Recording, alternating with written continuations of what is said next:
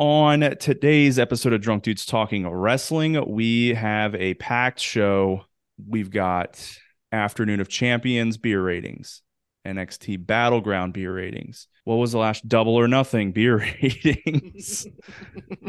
So much fucking wrestling this past weekend. I would like to give a. I'll save it. I'll save it for after the music. I don't want to curse too early in the show. You never know what could happen there. Yeah, we're going to be talking about those and barely talking about the weekly recap. If anything, it'll be very quick at the end because there's a lot to go over here. So much beer ratings to go over. As always, you can follow us on Twitter and Instagram at DDT WrestlePod. You guys ready to go? Yep. Yeah. Oh, let's go.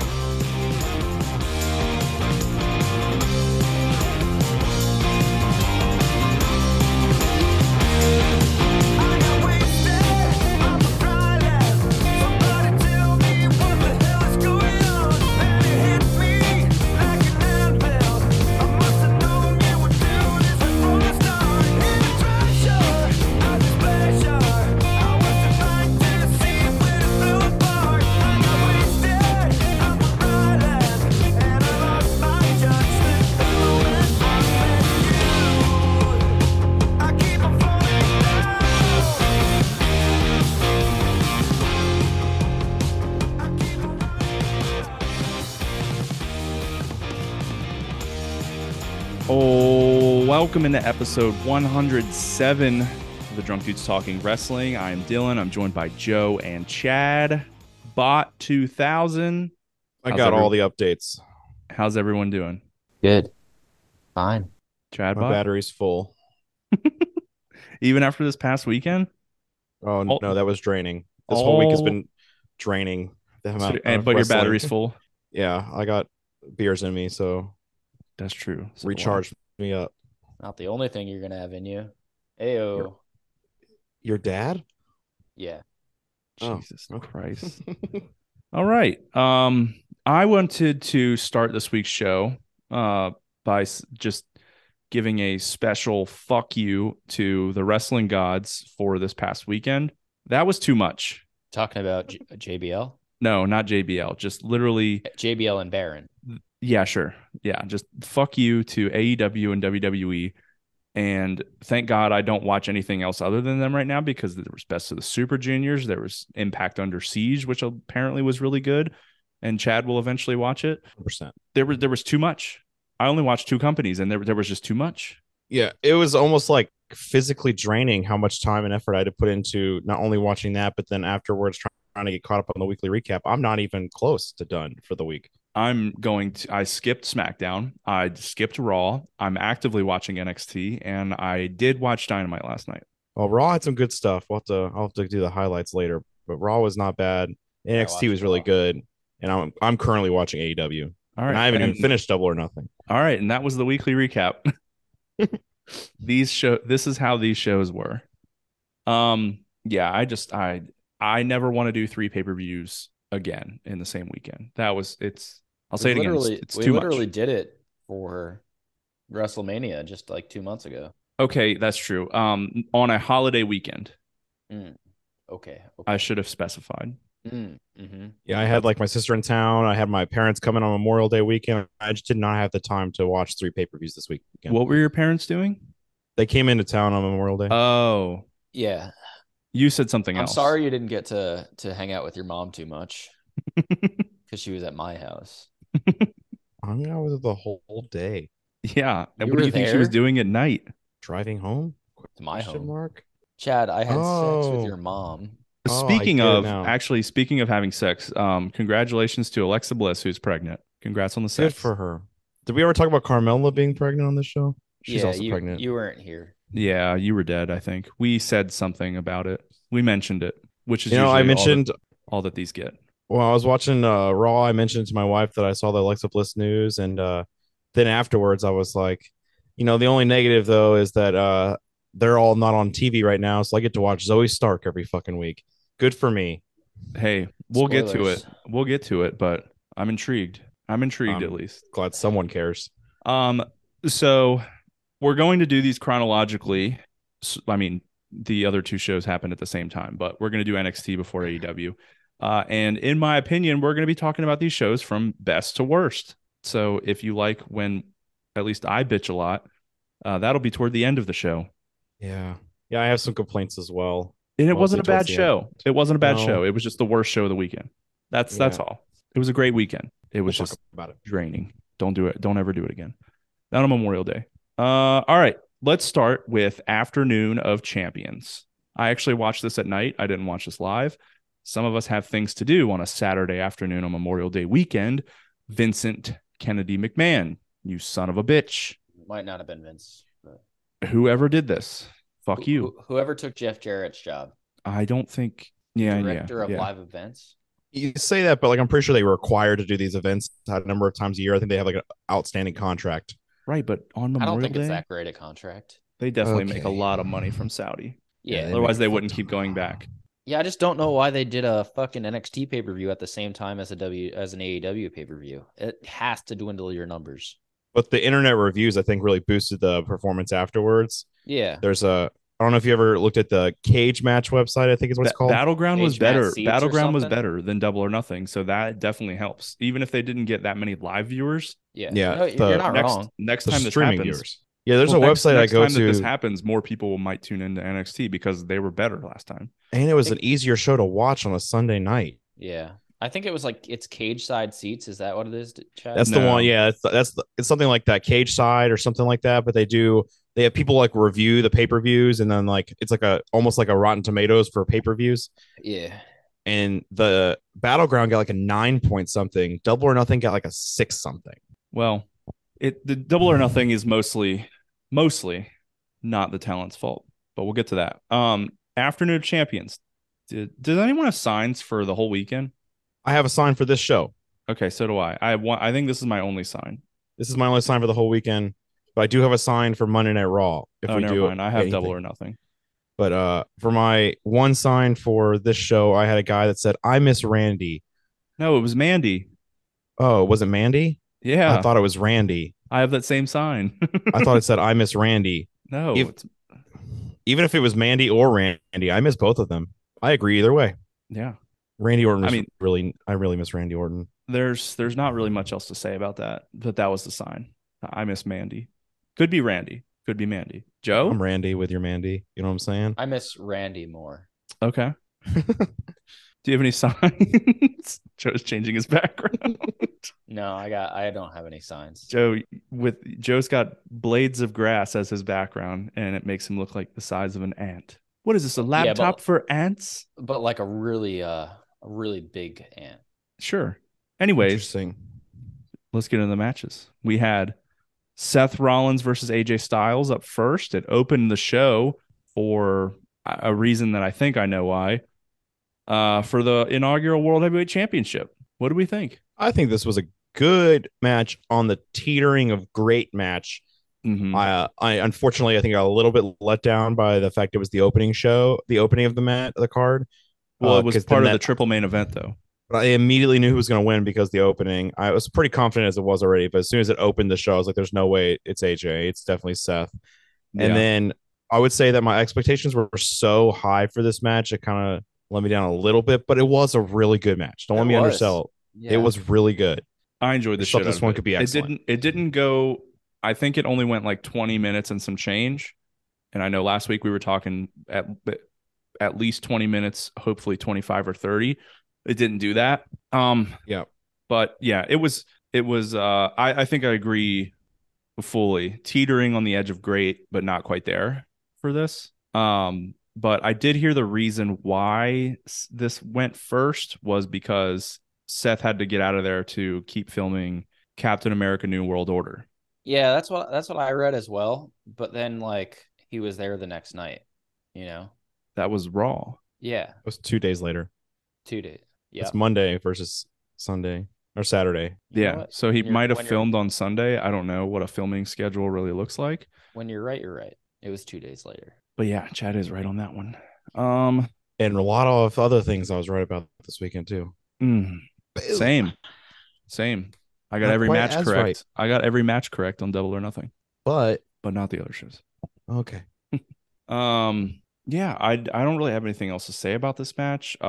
Saudi crowd was, I mean, this was the start of the Saudi crowd for the, I guess, night / afternoon, depending on when you watched. And they were good. They thought everything was awesome.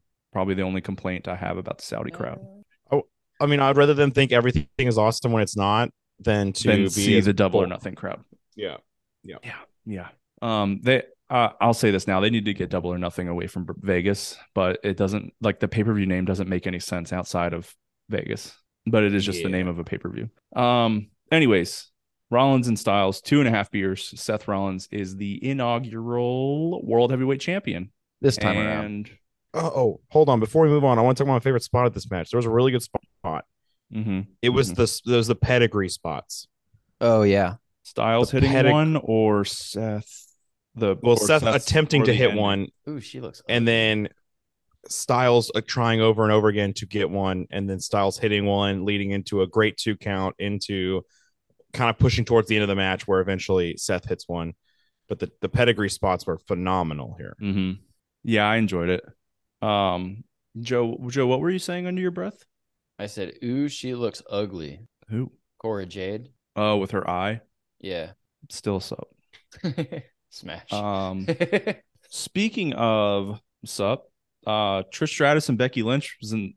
They faced off in the next match. Becky Lynch decked out in her Kill Bill gear. Yeah, that was cool. That was probably the coolest part of this. Yeah. This wasn't that great. Yep.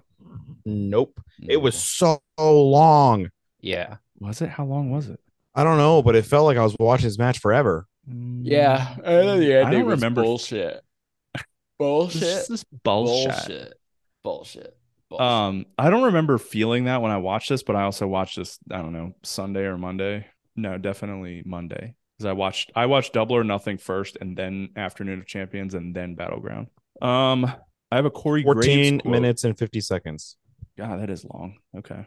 I have a Corey Graves quote for this match. He said that he paid $11 for a blue check mark, which makes him a journalist. First of all, I thought that the blue check marks were $8. I don't know. I don't know either, but I thought they were. So someone charged him a lot for his blue check mark, or we were wrong, or the price went up. Regardless, he's a nerd for buying a blue check mark. And then for thinking it makes him a journalist. I doubt he actually bought it. I bet he got it by himself. I don't know, dude. I don't know. You think WWE would pay for people to have blue check marks that associate with the company? Maybe Vince. I think you could get it in your contract. Really? Yeah, I bet you could. They just take it out of your pay. Well, if that was the difference between them signing someone they wanted and not signing, and they were like, yeah, you have to give me an extra $11 a month so I can have a blue check mark, they'd be like, yeah, sure, man. I don't know, dude. I think they would. I don't know, Vince. What do you think? Would you pay extra for a blue check mark? Tweet us. Vince is not listening. Vince doesn't even know what a podcast is. What an old man he is. There's something called a podcast or something. What is this podcast? That's all I got. That's the best I have. Becky and Trish. I really just have something with the ending. Like, Zoe Stark was there, and she's with Trish now. Yeah, if there's one thing I didn't want to happen was Trish win here, because that means I have to watch this again. Well, see, that's the thing. Is we knew this was coming, not the Zoe Stark thing, but that this feud was going to continue. Well, we thought that we presumed that it might. I hoped it wouldn't, though. You know, that my hope was there that it would not do that. Yeah, it's fine. Like, I don't think either of the women in this match put on a bad show. I just don't think it's what we wanted to watch necessarily. Trish definitely botched a couple things and was like, yeah, and she's almost 50 and she hasn't wrestled in a long time. So I mean, I can give her that. She's a nostalgia act at this point. I just don't want nostalgia acts. The roster is too good. That's fair. The roster is too good for me to be watching Trish Stratus on Monday Night Raw and every pay-per-view. But the way I also think about, yeah, you're right. The way I also think about it, Natalia's not even a nostalgia act. Like, I will never get nostalgic over Natalya coming back. But the way I think about it is, like, Becky Lynch is a star, like 100% a star. And at any given moment, they could put the title on her and people would accept it. That being said, in order to put the title on other people, she needs to be in other feuds that actually mean something. And bringing people back like Trish for 6 months kind of makes her relevant and still not a champ. Now, did I like this match per se? Have I liked this feud? No, but does it keep me watching? Sure. I'm so upset with myself that I didn't even consider the fact that Trish could win this match. Not even like not even the Zoe Stark thing, but just like she got fucking drafted. Of course she's going to be on a run right now. She's supposed to be retired after that match with Charlotte. That was supposed to be her fucking retirement match. Yeah, and fucking there's plenty of people. Ric Flair has retired 18 times.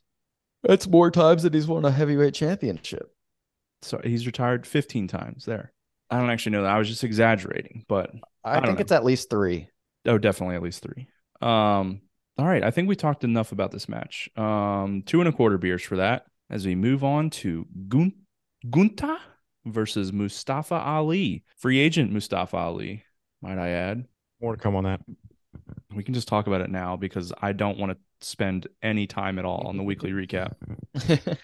He's on NXT now, and he's facing off against, it looks like he's taking Joe Gacy as like his first feud on NXT, which I think Ali getting an NXT run, it will do a lot for him. I think this is a good thing. But we thought that about Apollo too, and his NXT run was trash.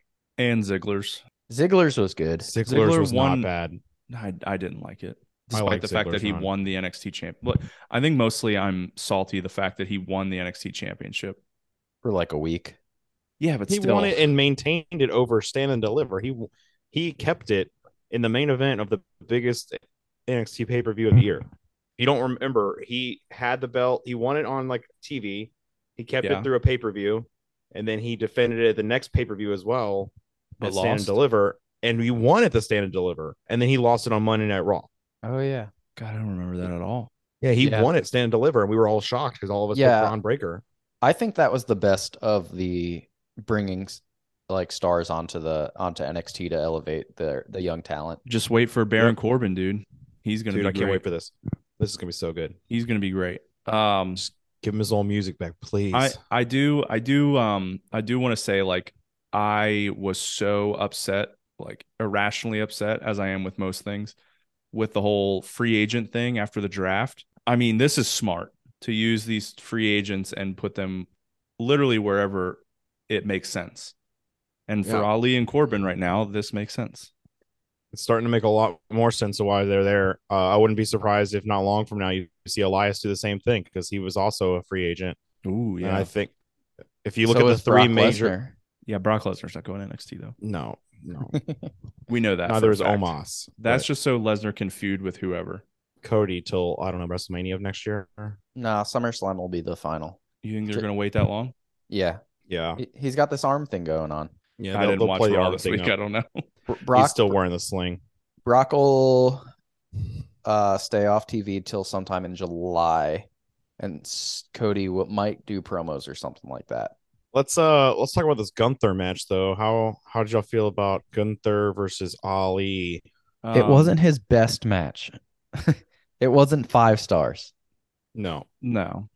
It still wasn't bad. What did you guys think of Gunther's entrance? If you know what I'm talking about. Oh, the fucking flags in the background, or whatever. You know how everyone gets like a 3D like thing during their entrance, like Riddle when he does his flip flop, when he flips his flops, like the animals. Yeah. Like it's mostly doves, but when he was with Randy, it was snakes. Yeah, so I don't know why. The CGI stuff. So Gunther's CGI is red flags with his face at the end of it. I remember saying that looks like Nazis.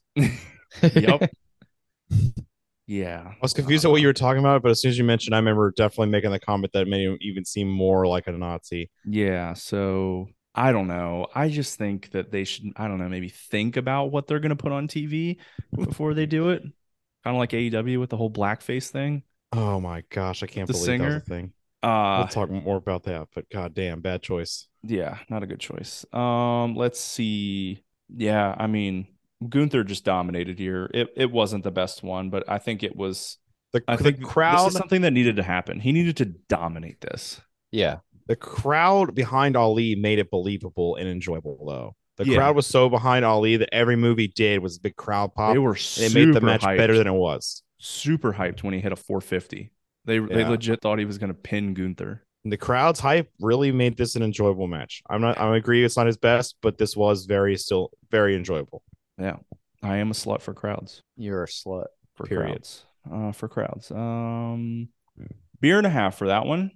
We can move on to Bianca Belair versus Asuka for the Raw Women's Championship for Superstars on SmackDown. It's the first match I jumped off the couch for all weekend. I watched this on Sunday morning, and it's the first time I jumped off the couch in excitement for something that happened this weekend. It wasn't the last time.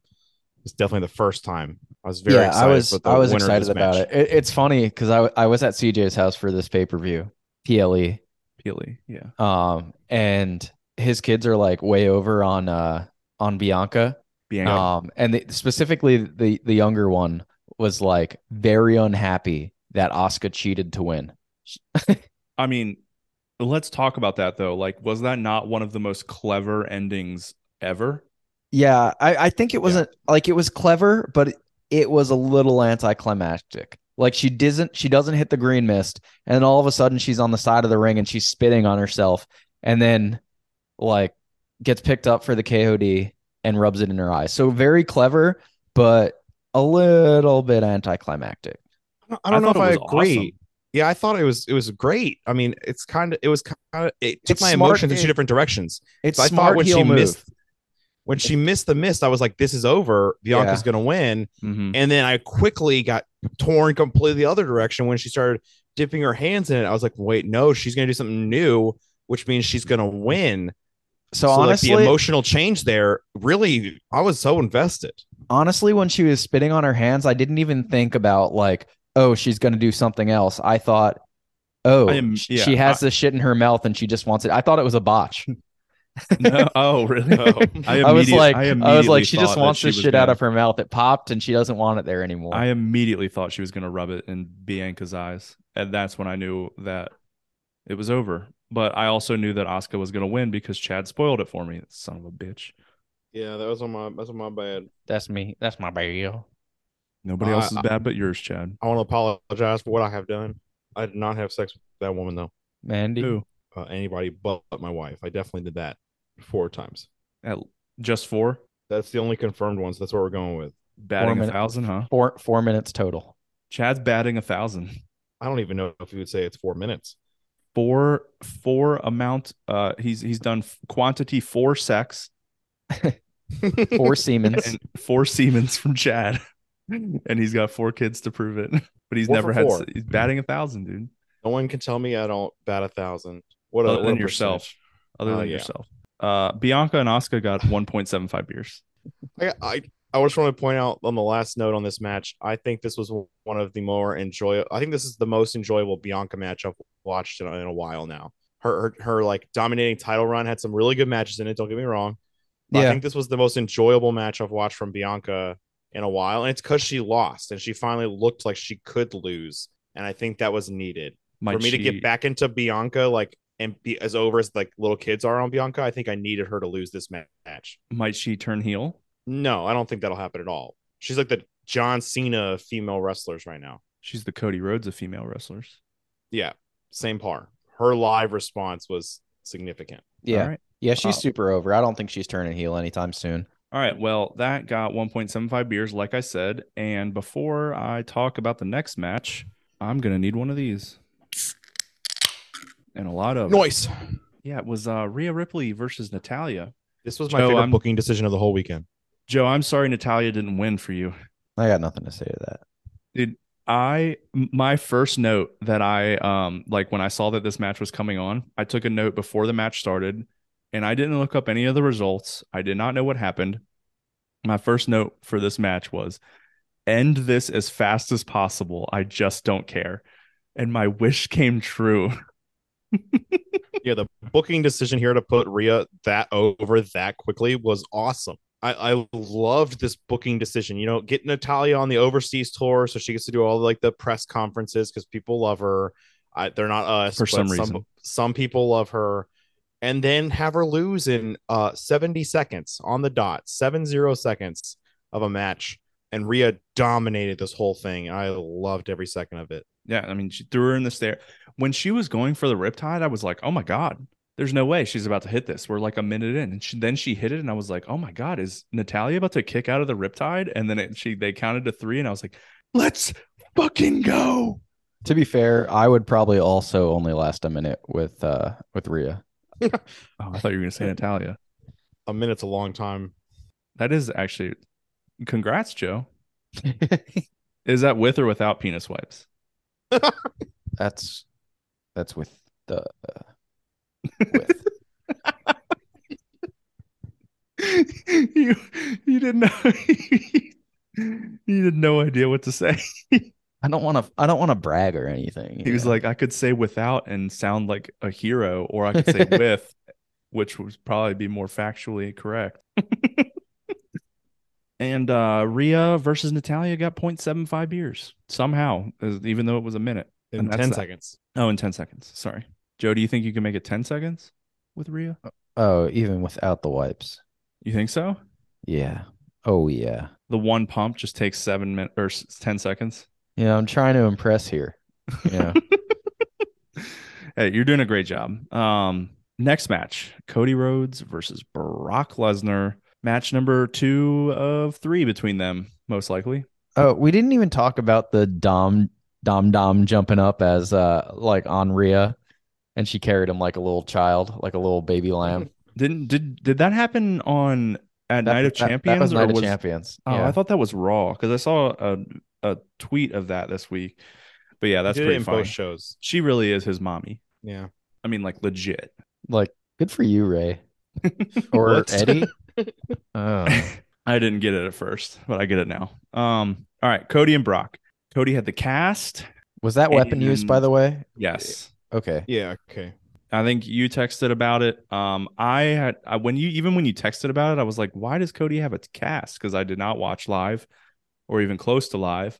I don't know why it didn't make sense to me, but obviously Cody was wearing a cast for his quote unquote broken arm, but it was obviously steel reinforced. Mm-hmm. I love that they mentioned that multiple times. And it was weapon use. I think Edge was the last person to have a cast in a match, and he used it, and we counted it as weapon use. So yeah, we did it. We counted these as weapon use. I mean, we didn't count. Now I don't remember his name. The Impact announcer, D'Lo Brown. We didn't count D'Lo Brown's protective chest plate as a weapon use. That's a good point. Oh, we did. No, remember there was the one match where someone like took it off him and put it on, and then the ref was like, "No, you can't do that. That's a weapon. I'll disqualify you." Yeah, I don't remember. I don't remember. Regardless, I counted here Cody, it makes sense. I counted Cody's cast use as weapon. So. I also counted. Whatever. What did we think of this? They did a different story than the first match, which I enjoyed because it was a different match. It kept me entertained the entirety of the match, which was about 10 minutes, which is, I think, the longest Brock Lesnar's been in the ring in his whole career. I don't think it was 10 minutes long. I bet it was like 6 or 7 minutes. I think it was 9 minutes and something seconds when I looked up earlier today. Uno Secondo. All right. Is 9 minutes and 40 seconds. Yeah. So, like I said, almost 10 minutes. That's what I said. Moving on. No, that's what I said. Run the tape back. Keep going. Okay. You were saying. Point being, I think that because they wanted to give us like a 10-minute match, they wanted to do something different. They told a different story here. I think they built well. They kept Cody over, but they gave Brock the win he needed to like stay relevant in this conversation. And then because of all that, I didn't hate this at all. Like, I think I would definitely put it in the upper half of the card here on what I enjoyed to watch. Yeah, it was fun. I also enjoyed it. I think it was like the whole like Cody discovering that he could use the cast as a weapon, like, and that not happening like immediately. Like, it wasn't in his game plan. Brock was kicking the ever-living shit out of him for the first like 3 minutes of the match. Then he finally hit him with the cast, and even the announce team was like, oh, how smart of him to use this legal weapon. And then he continued to do it, and it almost made it seem like he could win, but instead he lost. That's the fuck out. Yeah, and credit to me for being the only one correct about that match, despite the fact that I did not win the championship. Who did win the championship, Dylan? I think it was Brie. A robot. That would be me. I want my belt.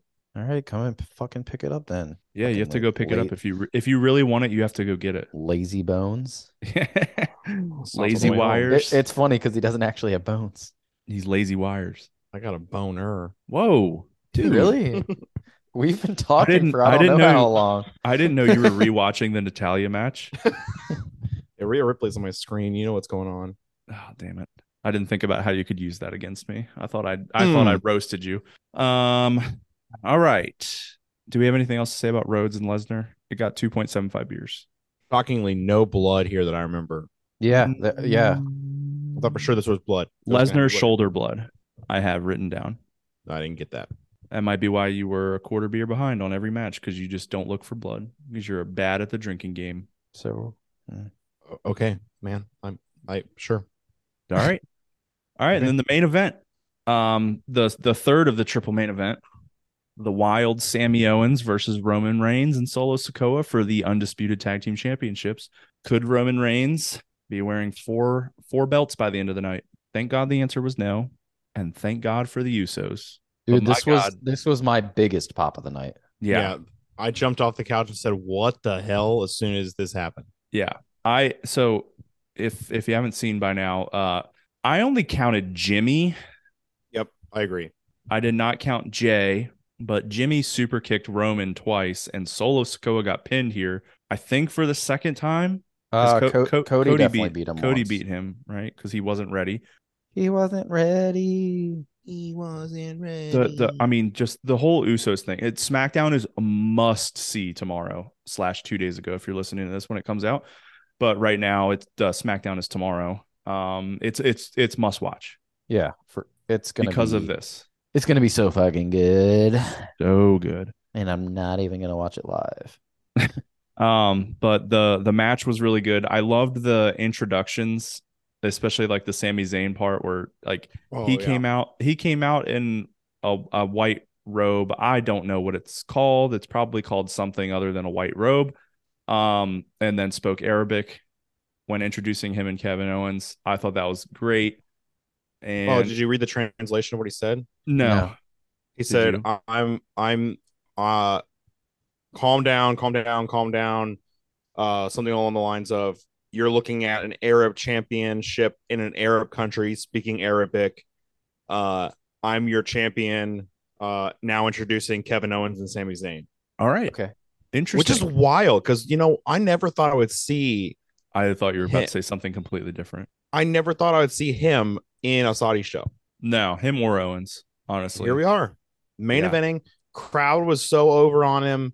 Apparently it wasn't him that didn't want to go. Apparently because he's Syrian, he was banned from going. Oh.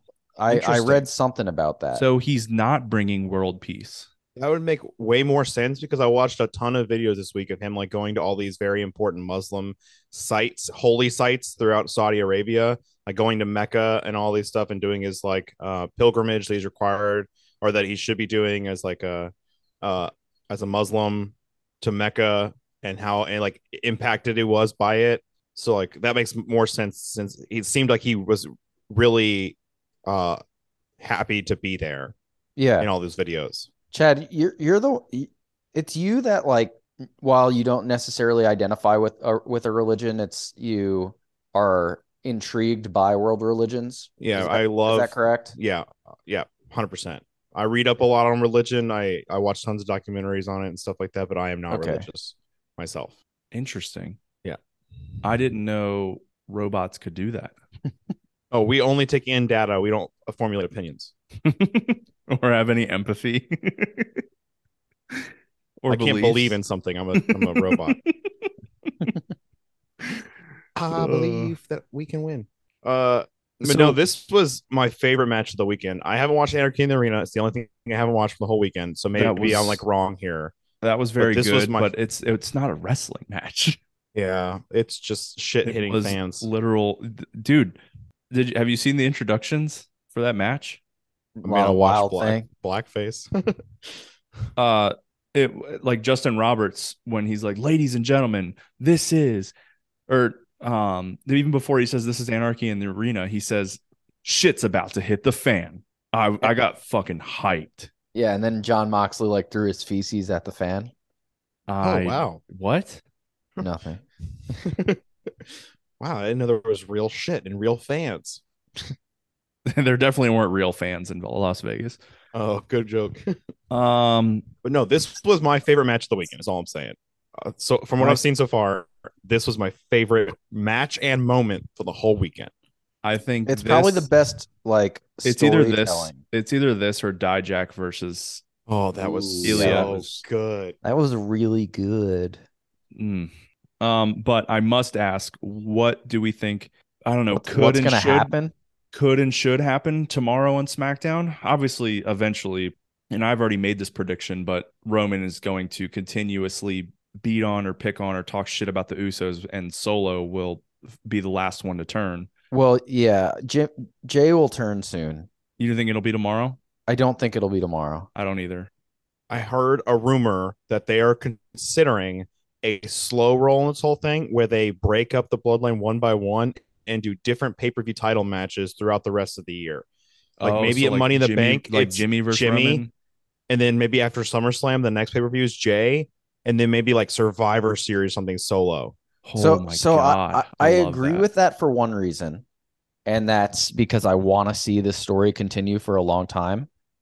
I am conflicted with it for another, and that is because I think better storytelling, better short-term storytelling at least, is the only reason that Roman's been winning for as long as he has, is because he's had his support system.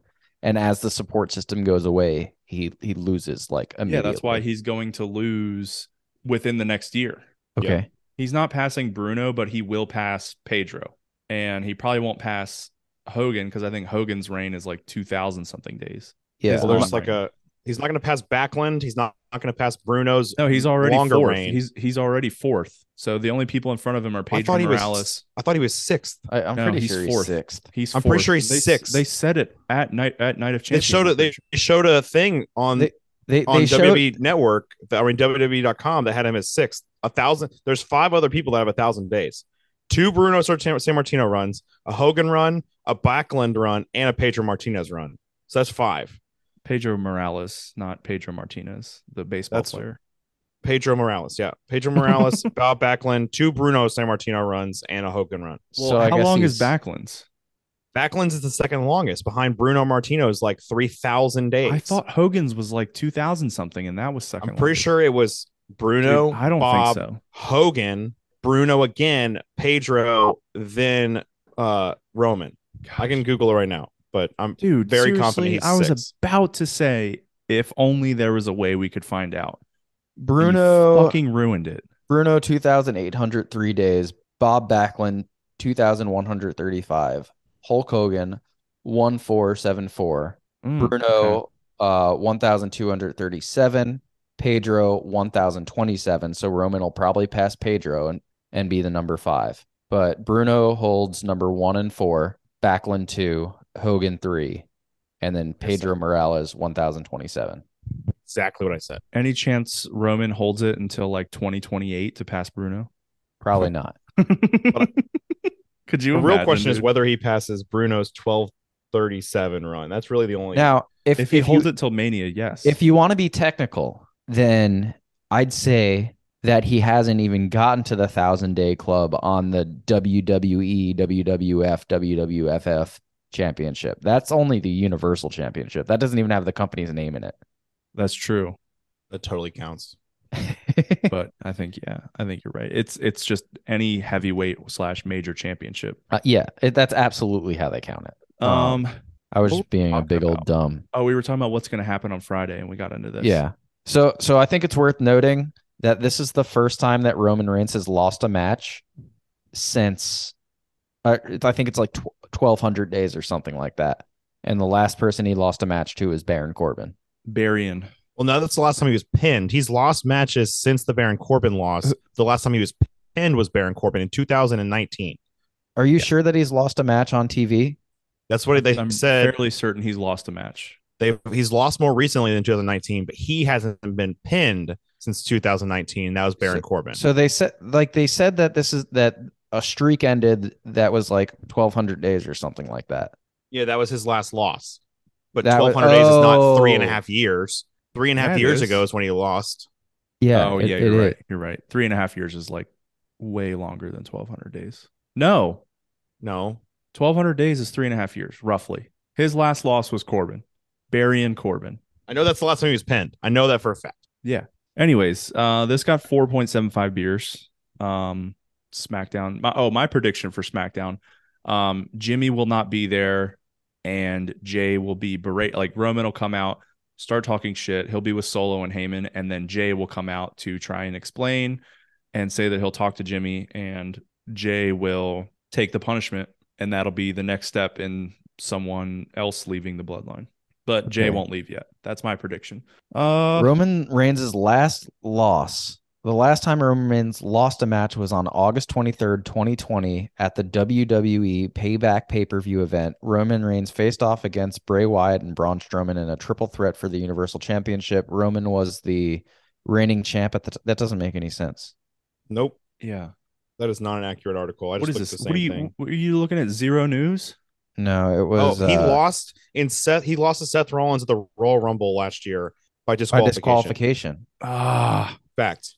He also lost a tag team match to Kevin Owens and Otis 2 months, a year and a half before that, when his brother Jey Uso got pinned. So he's lost multiple times since 2019. He also lost the Royal Rumble match when he had the belts on. Literally, it's the lowest number that you can say the word multiple for, though.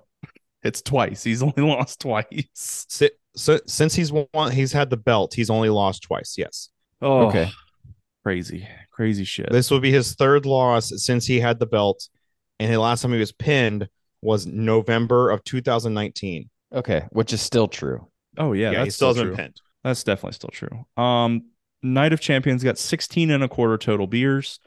I will attempt, not going to make any promises, to update the beer ratings this week, because now I'm behind by a lot because there were 3 fucking shows this past weekend. Moving on to the second of those shows, the second best show of the weekend, in my opinion, NXT Battleground. I have no signs. No signs. But the crowd was good because they were in not the Performance Center. Or the crowd was really good.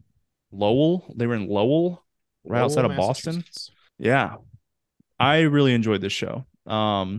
Started with the North American Championship match, triple threat, Wesley, Tyler Bate, Joe Gacy. And I have to come clean and admit, not that I like Joe Gacy, but that I would like him if he had a better character, because him and I have the same body type. He was really good in this match. I don't think he should be a shirt guy, though. He's shirt. and like at least like 3-inch inseam. Yeah. But literally he has a beer belly and no ass. That's literally my body type. He's so agile though for a big guy like that.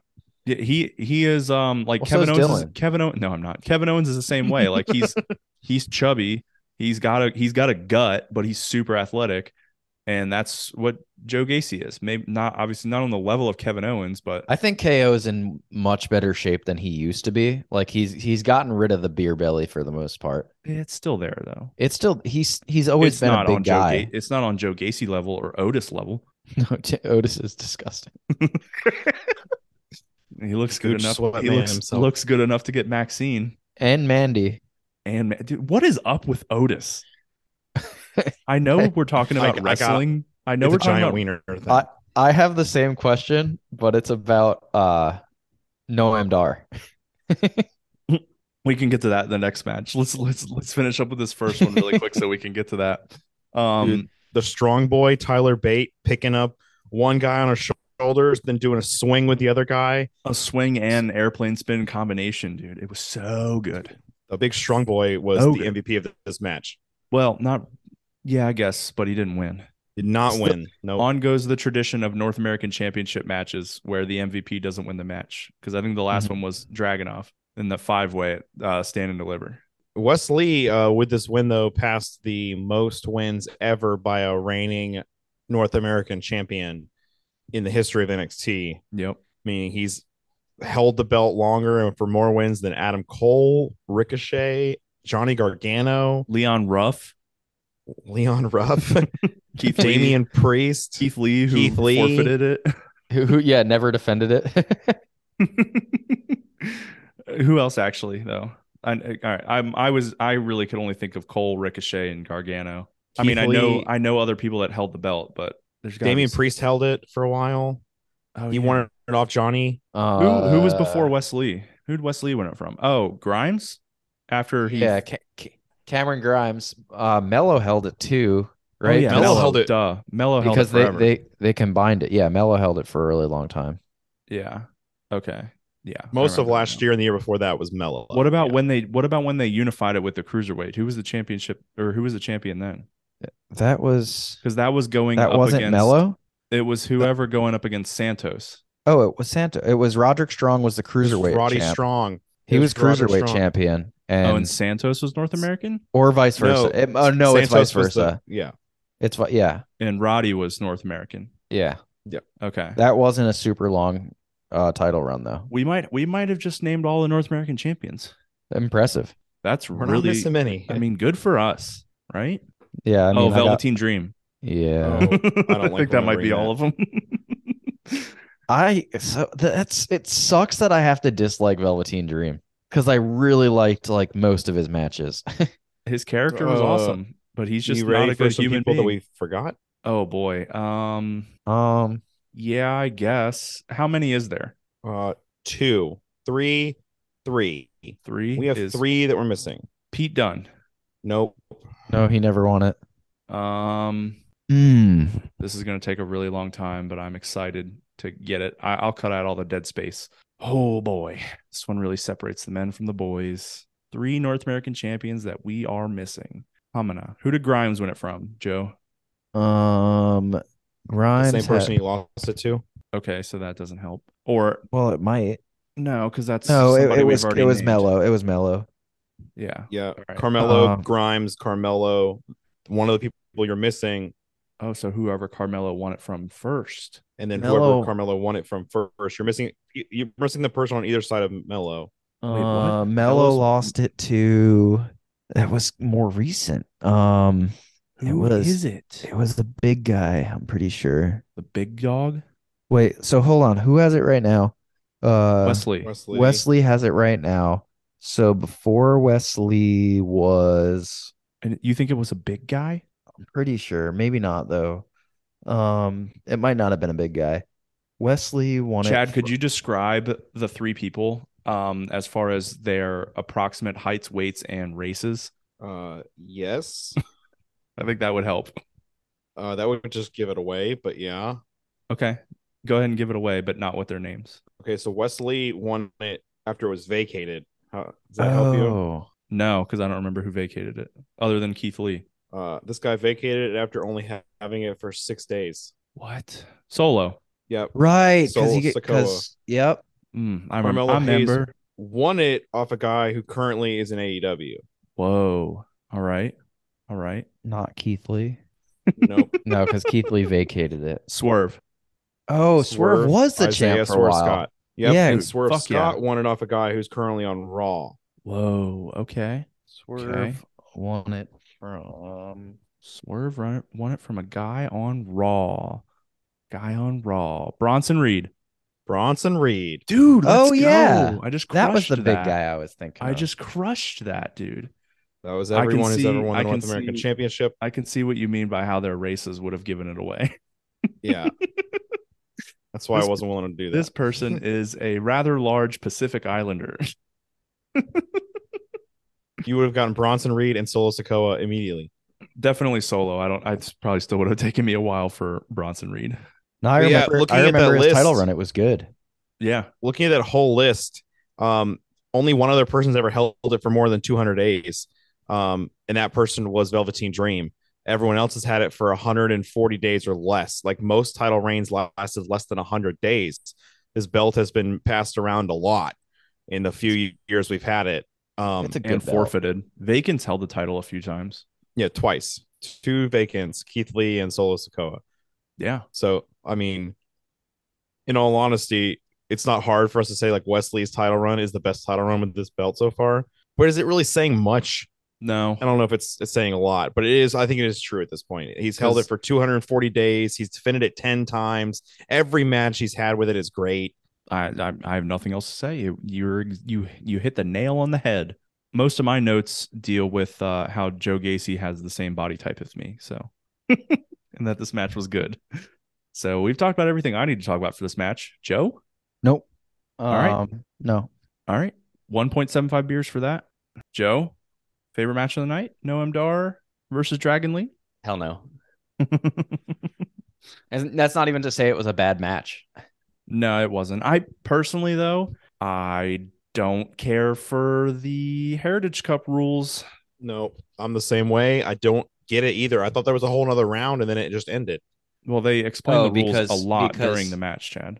Because he couldn't come back from it. Because Noam Dar had won so many. No, it's best 2 out of 3, no matter what. So if the match could end after 2 rounds, technically. It's 2 out of 3. Oh. No matter what. I missed that. Yeah. I thought there was a 6th round coming. I also, they said 6th rounds like many times. Yeah. Mm-hmm. And they also said if it ended in a tie that the champ would win, which I like that rule. But the whole 2 out of 3 thing, I think it should just be, I don't know. Like, I guess it could technically go to 6 rounds then. Honestly, if 2 of the rounds were tied. Honestly, one of the rounds was tied, right? I would like it a lot more if it was just unlimited 3-minute rounds until somebody wins or loses. That would be awesome. I don't know if I like the 3-minute round thing at all. I think that's my biggest complaint. It's not the 2 out of 3 or the 6. How many rounds? I just don't think I like the rounds. Like it felt like it really broke the match up too much for me. Well, because also like we see people compete in fucking Iron Man matches that are 60 minutes long, and this match lasted 15 total minutes, and that's not even that because some of the rounds the rounds end if there's a pinfall or submission. Yeah. So some rounds didn't even go the 3 minutes. I just tried to drink my microphone. Joe, how drunk are you? What are you drinking? Bud Light Next. Oh. 80 calories, 0 carbs, very watered down. But they actually grow on you, honestly. They really? It's like cordyceps? It's like Bud Light. Bud Light's not great, but the more you drink it, it grows on you.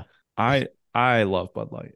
I love Bud Light too. I don't care I don't care what's going on in the political world about it. I don't either. I still love it. There's something going on in the political world about it I should know.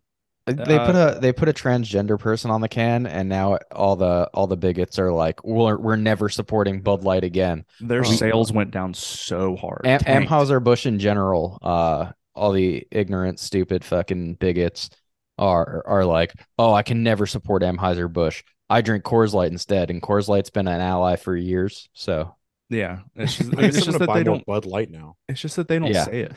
The problem is they do. They put like the fucking like this month Coors Light will probably have the LGBT pride cans, the pride flags, like the pride cans, yeah. But they're short-sighted. They're not like, surprisingly enough, people that practice bigotry aren't that well educated or that well researched. Shocking. That's crazy. That's also like, I don't know, maybe half of wrestling fans. There's a pretty big group. Very much a correlation. Yeah, I don't care. I still have a ton of Bud Light in my fridge downstairs. I still buy it. I don't care. Yeah. I'm gonna keep buying it because of that. That makes me want to buy it more, because then like bigotry people don't like it, and I love it then. Yeah. What were we talking about? Noam Dar versus Dragon Lee. All. We were talking about that before Joe tried to drink his microphone. Joe, what do you have to say about this match or anything involving it? Wait, we're talking about Dijak versus Ilya Dragunov? Oh, Dar and Lee. No, the interference, like, especially when you have a match like this where it's structured and it's supposed to be like very structured. For it to end in disqualification makes me upset. Plus, it's like Lash Legend, who I've never liked. Still not really over on Noam Dar. And this Amari Jackson girl, I don't even remember her. I have no idea who that is. Oho, what's his name? Oja Raleigh? Oro Mensah. Oro Mensah, yeah. He was NXT UK. Okay, yeah. I'm just like, for NXT, well, I don't know, because Lash Legend was not NXT UK. I don't even know what fucking happened, man. She was a 2.0 person, for sure. Amari Jackson? No, well, both of them, but and Lash Legend. Yeah, Lash Legend. Like I remember. I remember the talk show, and I remember it being fucking terrible. I remember it being a reason I started not like NXT. Yeah. So I have nothing to say, I guess, positive about it. I don't like that Dragon Lee keeps on losing. And yeah, that's all I have to say. That's all I have to say about that. And Noam Dar and Lash Legend, the new Alicia Fox. Why do you say that? Because she's with Noam Dar. Oh, who was the last woman to attach themselves to Noam Dar? Alicia Fox. All right, there we go. There you go. Only correlation there is here. Moving on. That's your words, not mine. There are other correlations, but I think the most telling correlation is they're both women who have attached themselves to Noam Dar. And I can't say that for sure because I have watched 0 episodes of NXT UK. I've watched their pay-per-views, I think they were pay-per-views then. Yeah, I watched a few of those, but not all of them. I definitely watched the first one with Jordan Devlin and Finn Balor, JD McDonough. No, I definitely watched at least all the NXT TakeOver UKs before they got rid of the TakeOver name. Okay. I think they only had like 3 of those.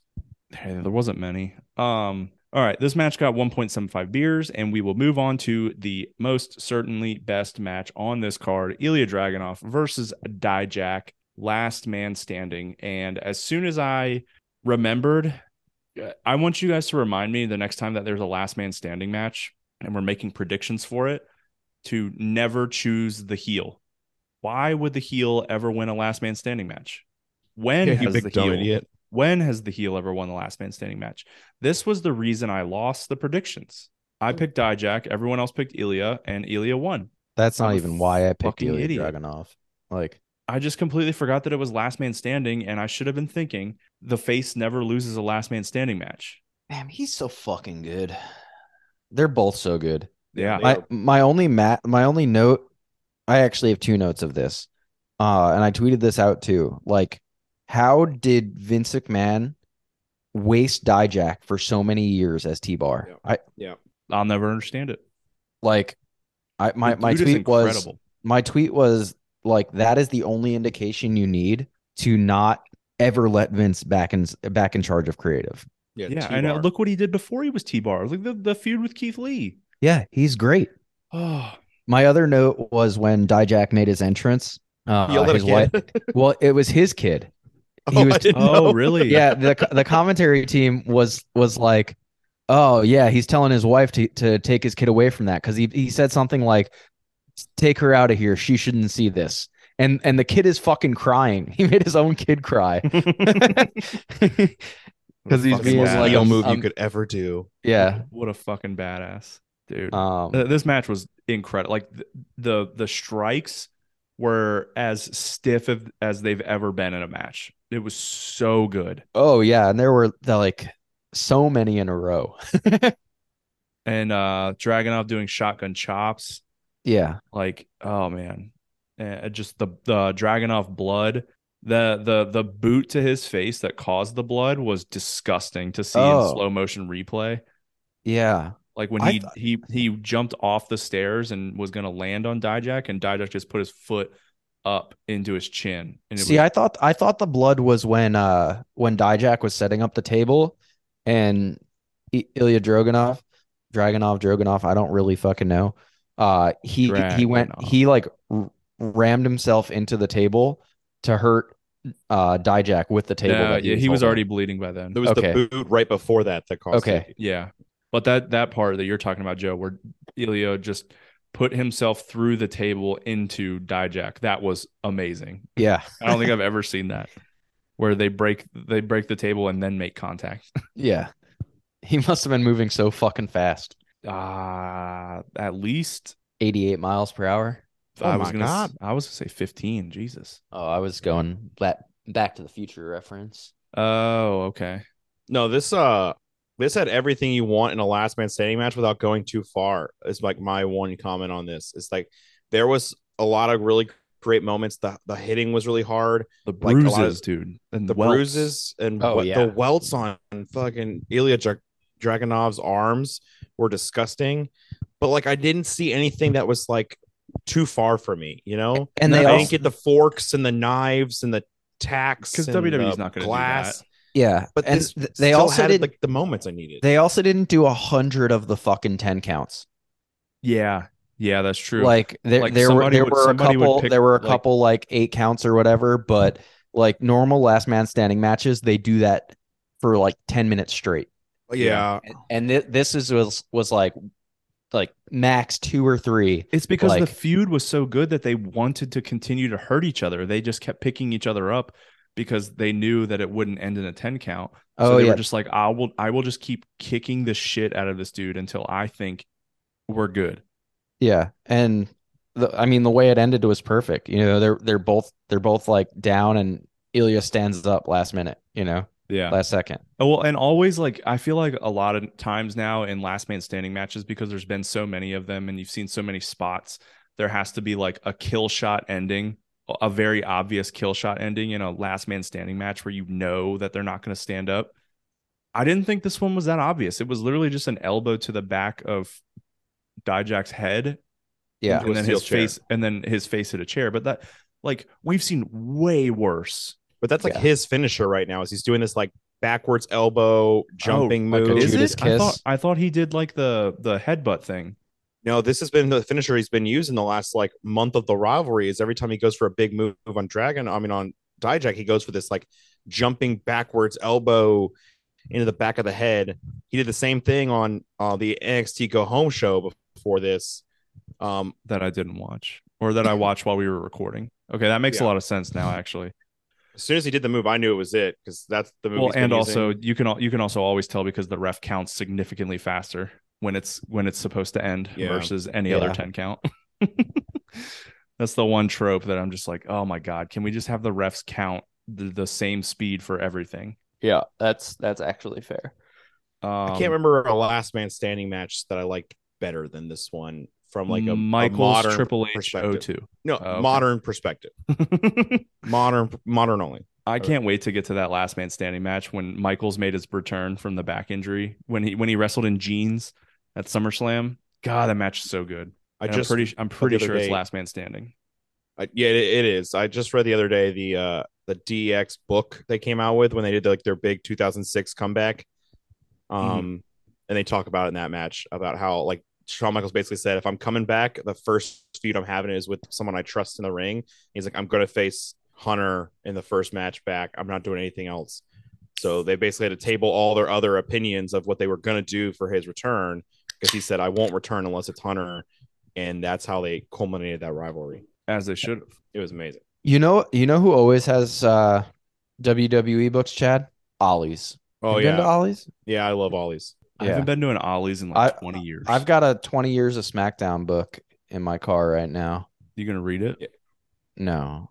I also have Drew McIntyre's. It's gonna be a decoration. I also have Drew McIntyre's autobiography that I've never cracked open. Oh, I want that. Oh, you can borrow it. Yeah, I might have to borrow that off you. Can't have it. I've been getting through a bunch of them.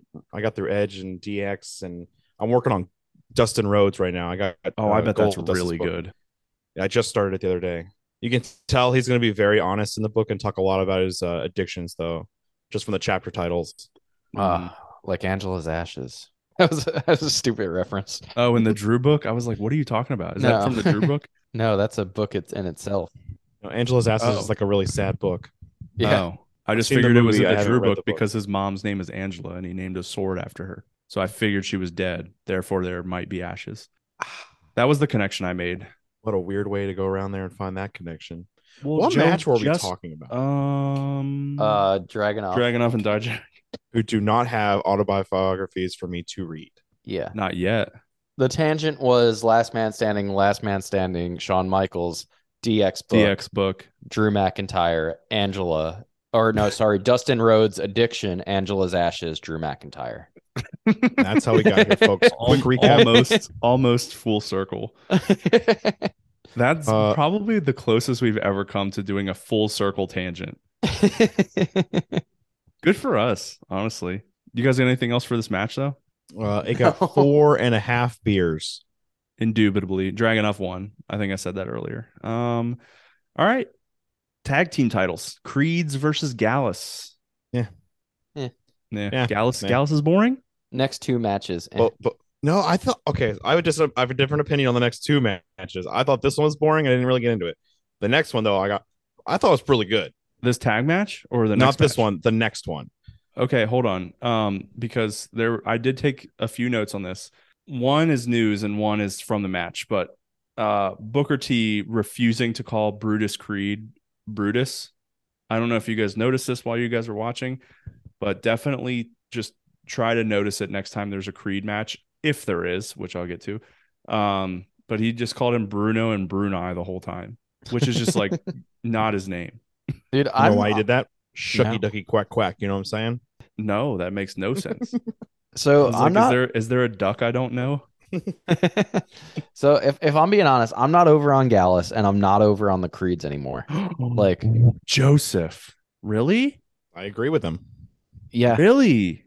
Yeah. I love the Creeds still. Also, let's talk about one thing that happened in this match. Ivy Nile was like, being Ivy Nile, strong girl, supporting the Creeds. Then what's her name? Pebble came in. The Pebble came in and she randomly attacked her, and I was confused, honestly. The Pebble ruined this match. I will say that. You're still over on the Creeds, though. I love the Creeds. I liked them in their title run, and maybe that's because you had the whole Diamond Mine thing still going on, and they might still be part of the Diamond Mine. I don't fucking know. They might have separated themselves after Roddy debuted for AEW. I don't know. I don't know. But I honestly, they're stale. They're very stale. That's not saying that they can't come back, but they've done nothing. And their characters aren't exciting anymore. You know what I wouldn't mind? And I've heard some people that might be getting called up soon. Like they're not just going to bring NXT people up once a year at the draft now, allegedly. For the Creeds might move up, which I think they could. What if they play it right, they could bring life into the tag team division. What if the Creeds joined Alpha Academy? 2 tag teams? That doesn't really work for a stable. Not so much that, but like, what if Gable got elevated or Otis? But probably Gable. Gable's been winning a lot. His matches have been incredible. Gable as the main event level, just Otis a main event level, as the mid card level, and yeah. Maxine is the manager. Sup? Creed's tag team. What does Ivy Nile do then? Ivy Nile stays on. She might get left behind. Yeah. She's not a great wrestler. She's not ready. Yeah, just like Solo. Different than Solo, but Solo's not ready for main event. Ivy Nile not ready for main roster. Joe's words, not mine. I stand by it. But yeah, I don't know. I don't want them. I will say I'm not as high on the Creeds to say that like I think that they could immediately make this huge impact on the main roster tag team division, but as being part of the Alpha Academy, that would be awesome. Yeah, maybe it's just more of a like. It's fine. I'd have to see it. Maybe it's more of a pitch than like. I'd have to see it. We're honestly getting very stable heavy on the main roster, which I know Dylan likes and Chad doesn't like. I love it.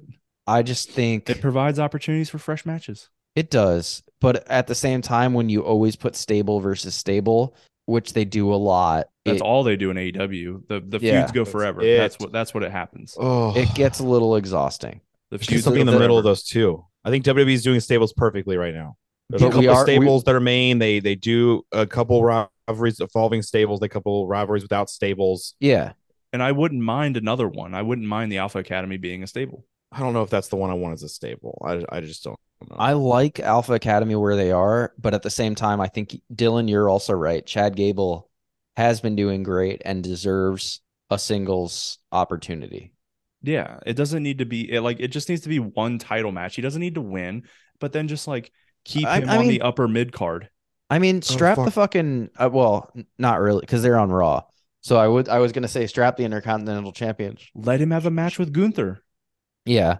Let him. I don't know. I was going to say he would get chopped to death. I was about to say let him be the one that dethrones Gunther, but that's like a while from now, and I don't think that that's who it's going to be. I don't know who it's going to be. Gone are the days of Shorty G. Yeah, definitely. Did neither of y'all watch Raw this week? I watched Raw. No. Did you watch the part where the Shorty G promo? The Chad Gable promo. It was like the Wild Sammy Owens and Imperium, and then American Alpha came out. It was comedy big gold, man or whatever. Yeah, it was funny. It was comedy gold the whole time, and Chad Gable is such a face right now. I saw the clip, and I think one of my favorite parts about that was Kevin Owens being like, "We never talked about you, so why did your music hit? We have to talk about you. Those are the rules. Those are the rules. You broke an unwritten rule." Yeah, I loved that. They after Sammy calms him down, or Sammy turns to Imperium and is like, "But he is right. Y'all did break an unwritten rule. We had not said your name yet."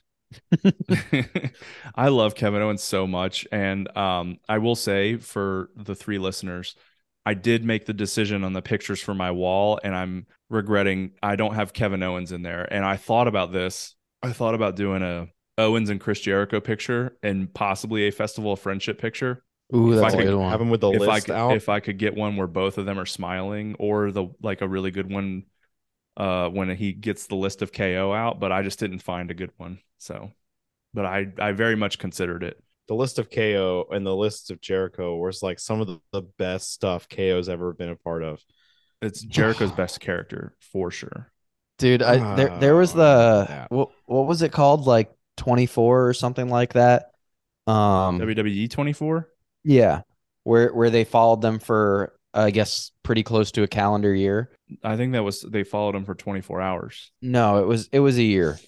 Kevin Owens talks about the rise and the fall of Kevin Owens in that year, how he starts tagging with Jericho, and then they have the whole thing, and then he wins the Universal Championship only to lose it very quickly to Goldberg, and then to have a match for the US title with Jericho. Yeah, which Vince hated. And then I forget what his match at SummerSlam that year was, but it was like, was it the AJ US title feud? It might have been. Because the matches weren't that good. No, he ends on a high, and I don't remember what it is exactly, but like one of my a moment I cannot forget of Kevin Owens is when he first finds out he's doing the match with a tag team match with Jericho in SummerSlam. It's like right before the entrance, so they're entering and they're walking down the ring together. You're about to say. And Kevin Owens is super excited because he's a Canadian wrestler, super over on Jericho, and he's like super excited. He goes, "You're the GOAT! You're the GOAT!" And Jericho goes, "You're the." Oh, I just forgot the punchline. The donkey. No, it wasn't the donkey. Yes, it was. Oh yeah, he does. Jericho says, "You're the donkey." I can't believe you just forgot that. I knew exactly what you were gonna say. I'm so disappointed in myself. I had it at the beginning, and in all the explanation, I lost the punchline. Damn, Joe. Oh, I'm disappointed. Cut the me forgetting it part. I'm sorry. I can't do that. I'm sorry. I just can't do that. The Creeds and Gallus got a beer and a half that we were talking about like 10 minutes ago. I just didn't enjoy it. Yeah, this show, I was hoping that we could keep this show to 2 hours, and we are not going to do it. I'm very sorry, everyone. Next match, Tiffany Stratton versus Lyra Valkyria for the vacant NXT Women's Championship. Chadwick, go off. One, I fucking told y'all. I fucking said it from the get-go. We all predicted Tiffany Stratton would win. Except for Joe, who owes me a cake still. I'll get my cake and my belt when I come over sometime soon, but you owe me a cake and a belt. Chad, fact or fiction, we all predicted Tiffany Stratton to win. Fiction. No, that's not true. Look at the prediction sheet. Oh, yeah. Last week we all decided that, but a month ago, there's me saying Tiffany's Epiphany's winning the whole thing. But I'm not part of the cake bet, but I definitely thought it was going to be Cora. All that aside, I thought this match really was good. there was a lot of false finishes in here that got me over the last like 5-ish minutes of the match. I think Tiffany went for her finishing like triple jump backflip 2 different times and missed it before she hit it the last time. And both of those, I was like, "Oh, here it is, it's over," because she had just like hit like a big move on Lyra, and then it just kept going. I enjoyed it. This was like one of the better NXT women's matches I've seen in a long time. I mean, outside of like the ladder match, maybe the Iron Survivor match, because you're putting like 5 women in there. Iron Survivor was good, but like putting like in a singles one-on-one match, I can't remember a better NXT women's match in a long time. A one-on-one match. I remember Iron Survivor being good. The 5 woman ladder match at Stand Deliver was good. No, because Mandy was good in her role. I just don't know if she had great opposition. Like Wendy Chu and like Kaylee Ray were a lot of like her and face Cora and face Roxanne. Yeah, Roxanne's like still a face, but I don't know. I just felt like they gave the time they needed to this match, and I felt Roxanne versus Miko was good. Yeah, I will agree with that. I did enjoy the shit out of that one. Maybe that's the last one that I remember being really, really good. But that was like 2 or 3 women's championship matches ago, so kind of defeats your point. This was like my sleeper of the whole weekend. Like match I didn't expect to be great, that I really enjoyed, got me with the false finishes, and at the end I was like really excited because I got it right before the tournament even started. Yeah, I would agree with that. Tiffany's Epiphany's got a huge pop when she won. Also, she also got a huge pop on NXT, and from me. So not for me. No, it's not working for me. It's not doing anything for me. You didn't cheer when she won? No, I got very excited for her as a wrestler. Okay, sounds good. If you were to say most improved female or most improved maybe period from the beginning of NXT 2.0 to now, Tiffany Stratton's got to be in that conversation. Or Mandy. Mandy was also in that conversation. My God, Mandy was not good before she did her NXT run. Do you remember the match that Mandy Rose and Sonya Deville had at like a SummerSlam? Yeah, and the one whoever lost their contract or whatever, and Sonya lost. Yeah, and that's why she became like the backstage personality and for Mandy a while. had slick back hair and it was gross. Yeah, do you remember that? Does it sound like I do? It seems like you really remember a lot more than I remembered about it. Just someone brought it up, or I think I saw it on a trading card last week or something, but okay. Completely forgot that match existed. It was like, God damn, Mandy used to be so bad. She did. And now she's so good. Well, she's not a wrestler. Did you see her pictures all this week? No. She spent all week long hanging out with all the NXT women. So like those pictures, normal, okay, normal pictures. Yes, I did see those. Yeah, like it was like her on a yacht with all the women from NXT. I thought you were talking about something else. Indy I might also have to cut this. Jesus Christ, guys! I'm joking. I'll leave it in. Maybe y'all are so bad. You're so bad. Hey, she does it. It's not our fault. You're the one that made me think you were talking about her fan page or whatever, her OnlyFans. I thought for a second you subscribed. What is an OnlyFans? Oh my God. Just download it. Tiffany's Epiphanies and Lyra Valkyria got 1.75 beers. Main event, Mello and Braun, round 2. Braun is the other person that I've heard is definitely getting called up, or allegedly. Cora as well. Like if Braun gets called up, it'll be Cora as well, I think. I don't see why they wouldn't do that, but I think the Creeds might be first. Okay. I don't know. That's just me. Really the only thing that I remember out of this match was the spear.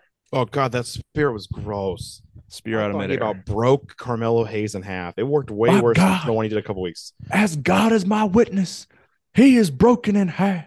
Yeah, it was nasty. Twas. I did not realize that Breaker was trying to become the second person to be a 3-time NXT champion. I completely forgot that there's a 3-time NXT champion already. And Balor. Nope. Finn's only 2 times. Nope. Samoa Joe. It's Samoa Joe. It's Samoa Joe. He won it twice back and forth with Shinsuke, and then he won it again when he came back and the comeback. Yeah, and he feuded with Karrion Kross. What is Karrion Kross's name now? Killer. Carry on. It's Carry on. That's right. Carry on. Carry on, my wayward son. Cross. Carry on and bury on. Carry on and bury on. The Lone Wolves. Still hold out hope for that. But yeah, there wasn't much else to say about this match because it's a Braun Breaker match and it was as good as it could be, I guess, because Melo was in it. It was not as good as the main event of NXT was this week. This week NXT main event was Braun Breaker Carmelo Hayes defending against Noam Dar, and that was way better of a match than Carmelo Hayes versus Braun Breaker. Because Braun Breaker fucking sucks. And Noam Dar is pretty good. Yeah. And Carmelo is really good. Yeah. I mean, he's the champ. He is him. He don't miss. If you didn't know. Melo don't miss. This got a beer and a half, and NXT Battleground ended with 12.75 beers. So at this point, we're at like what, 28, 29 beers here? Well, we are at 29 for the weekend so far, but these were on different days. Yep. Also, if you think I drank for literally any of these. No, I didn't either. You're wrong. NXT I watched during the week while on a school night, and school night. Night of Champions I watched while my kid was napping, and there is a 0% chance I ever drink for an AEW pay-per-view again. Especially not this one. Speaking of Double or Nothing, it was fuck the Vegas crowd. That's what I'll say. They sucked for 80% of the show, 70% of the show. Yeah, because I think there were 10 matches, or at least 10 matches scheduled. There were 10 scheduled matches. Yeah, I think there was 11. Yeah, you're right. What I will say, and I feel very strongly about this, is there was a lot of matches that didn't hold the weight to a normal AEW pay-per-view. And it's not because the match wasn't as good. It wasn't good. It was that the crowd wasn't involved, which caused me to get disinterested. Yeah. And miss stuff and get not into it. I'm a slut for crowds. And when the crowd sucks, I suck. The Adam Cole match was a great example. The trios tag match was a great example of just matches that were good, but like they could have been so much more with a crowd that like got into the big moments of the match. I listened to another podcast this week from Fightful that somebody from them, not Sean Ross Sapp, went to Double or Nothing, and they specifically said about the lighting during the House Rules match, Chad, that if you she didn't mind it, she doesn't mind it watching it on TV, but being there, it was a nuisance. She didn't like it at all. Yeah, I'm sure it is. It looks like it's terrible because it's like this weird color, blue, yellow, circular thing right on the crowd. Yeah. Right on the crowd. It's weird. All right. Getting started with this one. Does anyone have signs? No. I have 2 signs. Okay. I have one that says Cake Club, and then I wrote down member the cake bet. Oh, yeah. But we've already talked about that. So I guess this is kind of a bad sign. And then my other sign, it was just a sign of Danny DeVito's face. Classic. And it was, I think why? It was Frank also. I think it was from Always Sunny. Danny DeVito transcends is on the same level as Jack Black for me. What's that level? Does that mean you don't like him? No, I love him. Oh, okay. That makes a lot more sense. I was so concerned. Because I know some people really don't like Jack Black. What? Yeah. I don't know anyone. I don't know. Black. I honestly don't know how you could talk bad about Jack Black. I don't either. He can do no wrong at this point. I agree. But I've definitely met people, and the first thing we talk about when I meet them, I was like, "What's your opinion of Jack Black?" And they say I fucking hate him.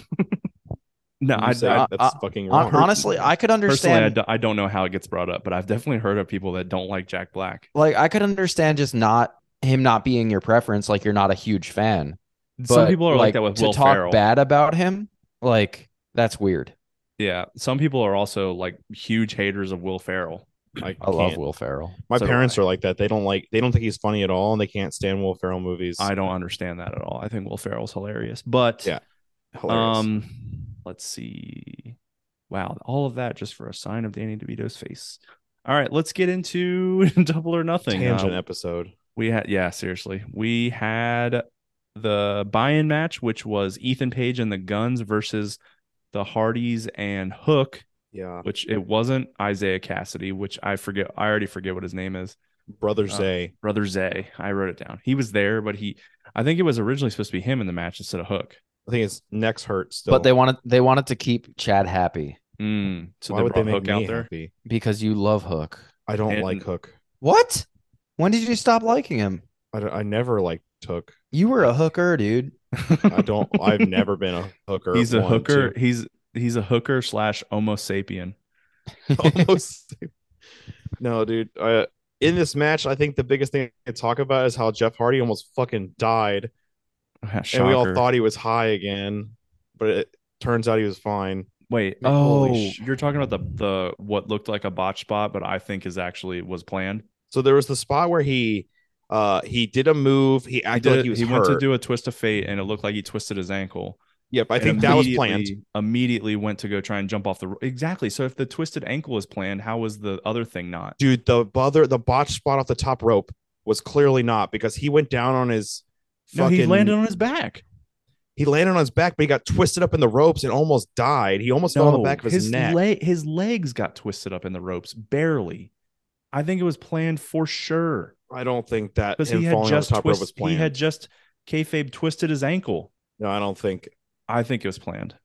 I don't think the botch spot off the top rope was planned. I think the clear and obvious ankle twist was clearly planned. But Joe, the way he fell off those top rope was Joe. You've terrifying. Watched Double or Nothing a few times now. What do you think? I think that if it is a botch, or sorry, if it was a planned botch, I think it's a pretty sick joke to make Jeff Hardy's gimmick being that he botches this move because he's old and not good anymore. No, he does that by because himself. He twisted his ankle.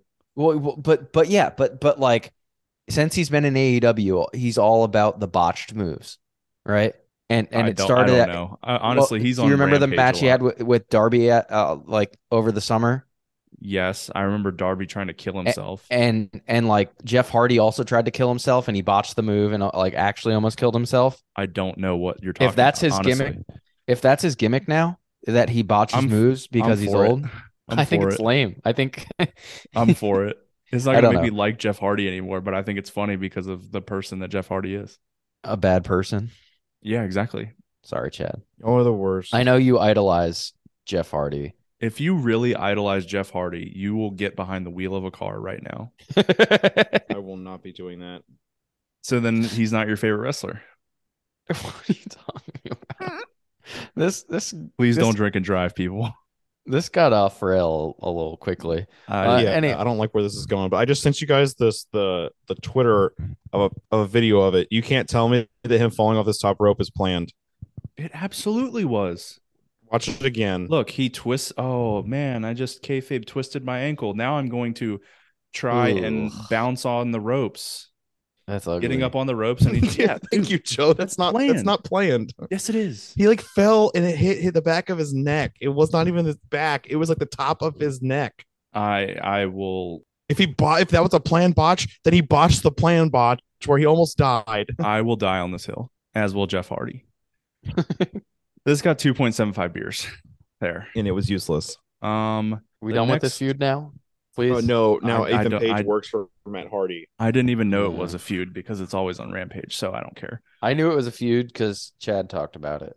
Yeah, that's the only. Yeah, I told you all about the firm deletion. Then we had the Owen Hart tournament opening ceremony with gangster Tony Khan. This was the cringiest thing I've seen in a really long time. God, is Tony Khan worse than Vince McMahon? Yes. I mean, he had his he had his announcement this week. We can just talk about that now. I mean, I was watching it. Now when I see a Tony Khan promo, when he has, or not a promo, but when he has an announcement, I just yell at my TV, blink, motherfucker, blink, mother, until he blinks. And then I just keep saying, I just continuously say that. And I honestly don't even hear much of what he says other than this week when he said CM Punk's coming back. Yay. Cool. CM Punk's going to be on Collision. Yay, CM Punk's back. I will point out that the crowd had a very polarizing reaction to it. And it, from like a logistical business perspective, it's genius. It's going to work great. Oh, definitely. Like the crowd reaction to it was so polarizing. There were people who loved it clearly and were like yelling at all the other fans that were booing it, that they were so excited. There was tons of people with CM Punk shirts on in the crowd because they knew this was coming. I mean, think about it. Like, they're doing Collision in the United. Like, it's literally going to be the Michaels and Brett thing from '97. Like, Brett was a face in Canada, but Michaels was the face. And it's going to be Kenny and Punk, or Punk and whoever he faces from now on. Punk will be the face in Chicago. They go there fucking 1,000 times a year.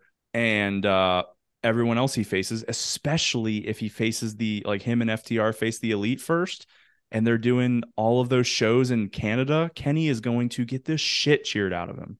I just don't think that's happening with what happened on Dynamite this week. They clearly are still pushing the Elite. Yeah, Forbidden Door is 4 days after the first Collision, I think. Or a week after, they're going to debut that, and then he's going to do a Forbidden Door match before you build for... I don't think Punk will have a Forbidden Door match, and if he does, it'll be like an open challenge thing. There's not enough time to build a feud. I don't think he needs to build. So then one after Forbidden Door, after Forbidden Door, when they do Blood and Guts, probably, which we'll talk about later, that's when they'll start the CMFTR versus the Elite thing. Can we stop pretending that that AEW builds up to their pay-per-views anymore? Thank you. I just said I don't think they're going to build anything for Forbidden Door. I think they're going to start building very soon for All Out and All In. You do? Because in the last 2 or 3 pay-per-views, they've waited till like 2 or 3 weeks to start a build. That's not true. The 4 Pillars thing was immediately mentioned after the last. That's the one. They always start the main title feud really early. And everything else is just by the wayside. Super early. No, it didn't. When did Adam Cole return? Not for only having 4 pay-per-views a year. The week Adam Cole returned 5. is when him and Jericho started, and BCC. Well, that's March, because that was before I got back. BBC and the Elite have been feuding for a fucking 2 years now. Yeah, all the other feuds are pretty recent. I don't know. Everything else was just pieced together. Tony Storm and Jamie Hayter wasn't. The Outcasts have been feuding with Britt and Jamie for a while. I don't know what else. FTR, who did they face? Jarrett and Lethal. That's been like a month. They also immediately on Dynamite apparently started a new feud with the Bullet Club Gold. Yeah, that's going to be awesome. Yep. Going to be very good. I am very excited. I love Jay White being on the mid card. Jay White. Yep. Dude, no. The tag team titles in AEW are the second most important championship. Yep. And he's that never is not the mid card. That's not the mid card. That's the mid card. No, it's upper mid card. I'd rather see him not in a title match and have like a main event star that he's going against and not tagging with Juice Robinson. Well, he's going to tag with Juice Robinson a lot because it's just him and Juice and Bullet Club Gold right now until they get more members. Dumb. You don't like you won't think it's Gold. You won't think it's dumb when they have a match at Forbidden Door that's like an 8-man tag team match. It's like them, Chris Bay and Ace Austin versus another 4-man team. You can't tell me that you would not. Like if they opened the Forbidden Door to Impact and had Bay and Austin in there, like that would be incredible. No, I'm 100%. I'm with you that I'm going to enjoy the shit out of this. When I had these, I guess I just had expectations when Jay White left New Japan. He was going to be a main event player somewhere, and he got thrown out and he will pretty early in the Battle Royale, and I didn't like it. And now I'm just nowadays in the tag team picture, I'm like, again, like this is not what I wanted from Jay White. You know, yeah. Will Ospreay shows up on AEW and he's immediately facing Kenny Omega, and Jay White shows up and is getting a backseat to Ricky Starks. I hate it. You know, Will Ospreay shows up once a year and gets main event matches on Dynamite. Jay White's getting thrown out with 8 people left in a battle royale and losing matches to Ricky Starks. Would Jay White be doing better in WWE? I think he'd be in NXT being immediately. I don't think he would have gone to NXT. There's no way he would have gone to NXT. I think Triple H would do good with him to put him in some kind of meaningful rivalry one-on-one, and that's what I'd rather see him as. All right. Well, you mentioned the Battle Royal. That was the first match and the only match until the last 2 matches that the crowd was into. Let's see. I have a horny JR quote for this. Ooh. JR said, "I'm excited for this match because..." Oh, wow. Sorry. I could barely... my phone was further away. JR said, "I'm excited for this match because Penelope Ford's a part of it." Jesus Christ. Oh, JR. And he was only out there for like the first 3 or 4 matches too. Yeah, that is weird. Left. They brought him in at the beginning instead of at the end. Well, he's got to get to bed earlier now. Yeah, it's his bedtime. Dude, he was so out of it for some of these matches. So, I think commentary was not good.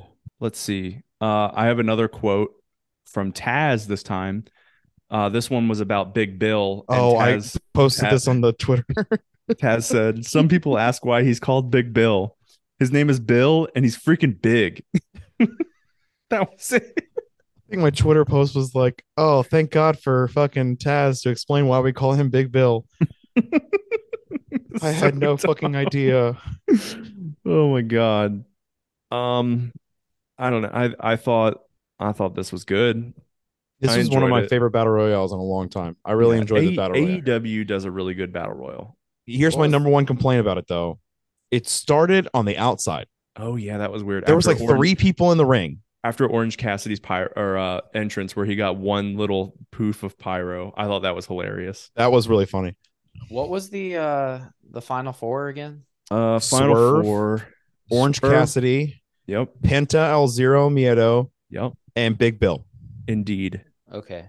And also they had a mini match with OC and Swerve at the end, which I thought was really cool. Mm-hmm.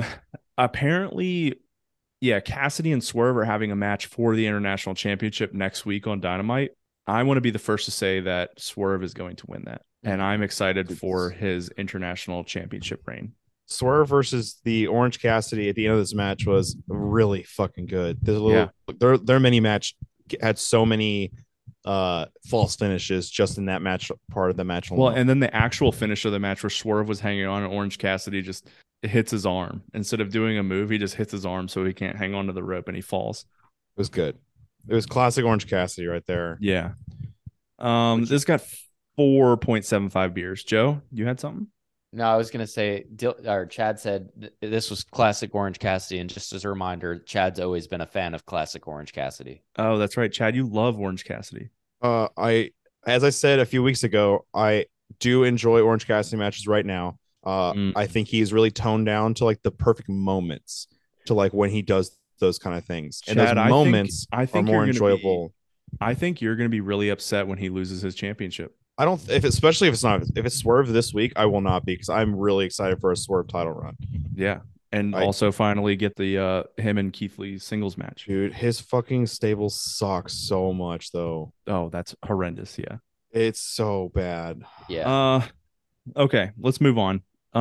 Most disappointing match of the night, Adam Cole versus Chris Jericho. Yeah. In an unsanctioned match. I don't know if it's that they wanted to go light because they had Anarchy in the Arena coming up at the end of the show. I don't know if it's because the crowd never got into this. I don't know if it's because there was no interference. I think it's the crowd. I don't know, because there was really no big unsanctioned. This was not worthy of the title unsanctioned to me.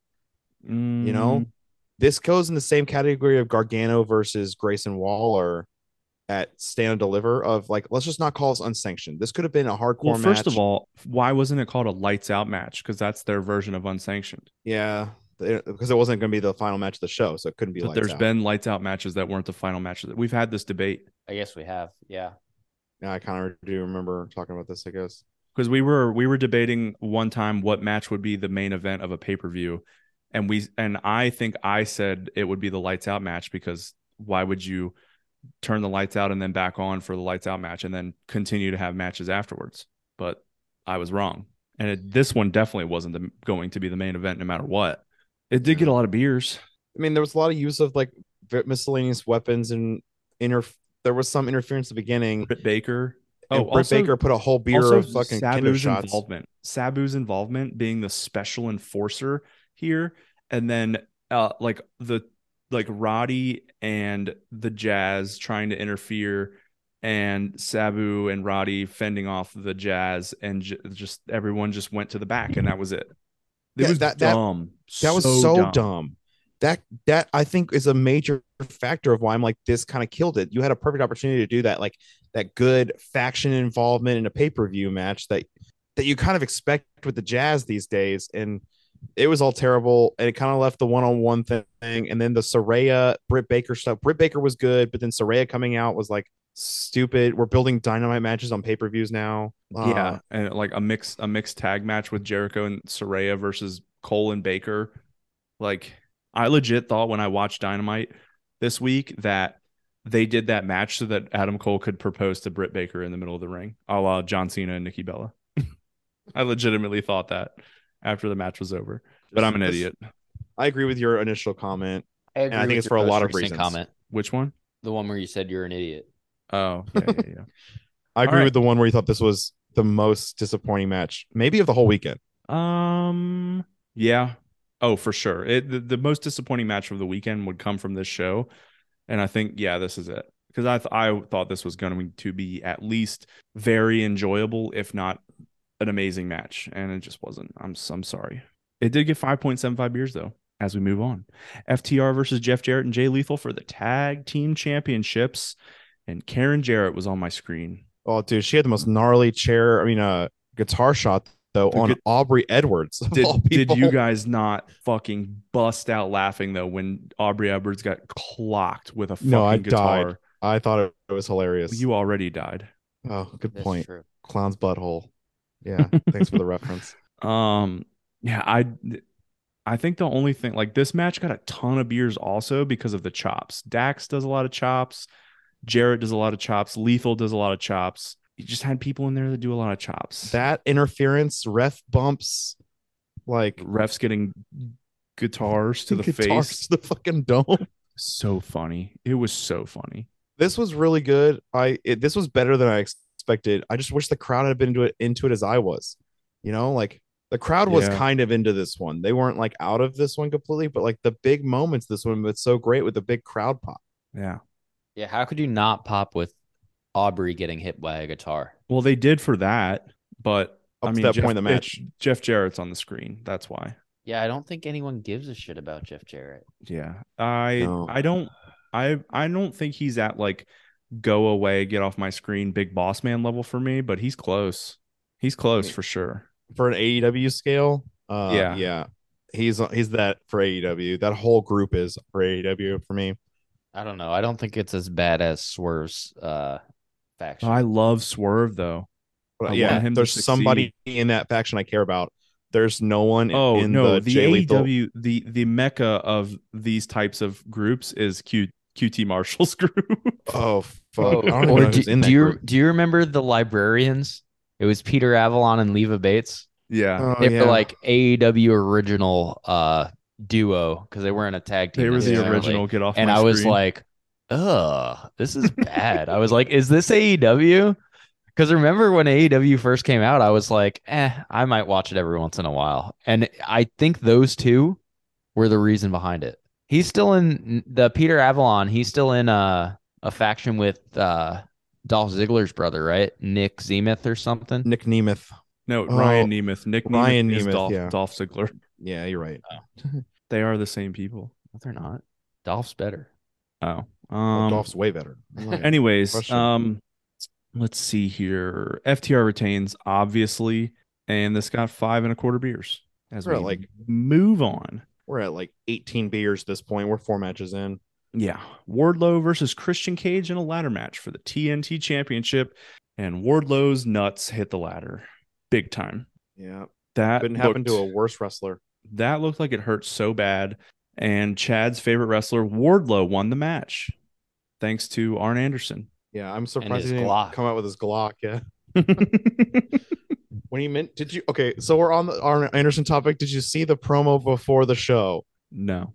RJ City was interviewing Arn Anderson before the show during the pre-show. I didn't pay attention. Sorry. RJ City basically asked him like, what did he fucking say? He asked him basically like, are you going to be packing tonight? And Arn Anderson said, you should ask your mother. And to RJ City's comment was, well, that's all for my new stepfather, Arn Anderson. Dude, RJ City's hilarious, and a lot of people online fucking hate him. It's really cringy. I think he's funny. He just said it's so straight faced. I think it's like I think my new stepfather. It's so cringy. It's funny. That's why I like it. Yeah, Wardlow retains in this ladder match. If you thought Christian Cage was going to win this, you're an idiot. Luckily, I think we all picked Wardlow, right? No, Joe picked Christian Cage. Sorry, Joe. I stand by that pick, but he lost. I still stand by it. The only spot I think in this it was match, a good pick. The only spot I want in this match I want to talk about is the fact that Wardlow went to the top of the tallest ladder and jumped off. He did the Jeff Hardy spot. He did the Jeff Hardy spot, and I was terrified when he got up there because he was wobbling a lot, and I was like, "You're like a top heavy man. Please don't fall." They had to have 3 people hold the ladder down that he was standing on. Oh, they did that again. Yeah, I was so scared. I was like, I don't like you as a wrestler, but I don't want to watch you die today. Was this also the match? Hold on. Yeah, there was a spot where there was a ladder that got hit and it was disfigured, and Wardlow set it up and tried to climb it. Yes. And the ref tried to hold it. The ref tried holding it down so that it wouldn't like fall over, but he held it on the wrong side, so it just fell over. Yeah, they disfigured that ladder, and he tried to get up there, and I was like, dude, you're not going to make it. That's not going to hold you. Wardlow was so mad about it. It's like, dude, you're a fucking idiot. Oh my gosh. This got 2.5 beers. And we'll move on to Jamie Hayter versus Toni Storm. This is when JR left. So JR was done after this. And let's see here. So here's what I think that she's really hurt. Jamie? Yeah. She might be. She's like hurt, not injured. So she might actually be hurt, and that might be why she lost the title. But if she's just storyline hurt, no, she's definitely hurt. She's just not injured. Okay, whatever. I don't actually remember the breakdown of that. Does not require surgery, but is hurt. Yes. Jamie Hayter's title run was meaningless. I don't think so. Name a fucking good feud out of that. I can't remember, but that doesn't mean it wasn't good. It was short, and she spent most of it facing the same people she just lost the belt to. I can't think of a fucking title defense, really. Saraya? Did she have a title? She had Saraya and Ruby Soho in a triple threat at the last pay-per-view. Such a meaningful, because that created the Outcasts. That match created the Outcasts because at the time it was just Saraya and Toni Storm. Yeah, and it was bad. You know, it would have been more memorable if I think she'd still be champion if she was healthy, and she should have eventually lost her title to Britt Baker. That's the story. They need to finish the story. I don't think they're going to be able to, because I think from what I'm reading online is they dropped the title because she's not able to wrestle right now. Yeah, that's why that match was basically just interference on interference on interference. Yeah, it was like 3 moves and 6 minutes long, and then it was done. God. Luckily, I picked Toni Storm to win, but I still lost the deal. I have like been over on Toni Storm for years, and but this faction is like so fucking lame. No, it's not. I hate when you say that sometimes, because I understand the difference between a heel like doing their job, and that's why I dislike them, and just get the fuck off my screen. Yeah, get the fuck off your screen.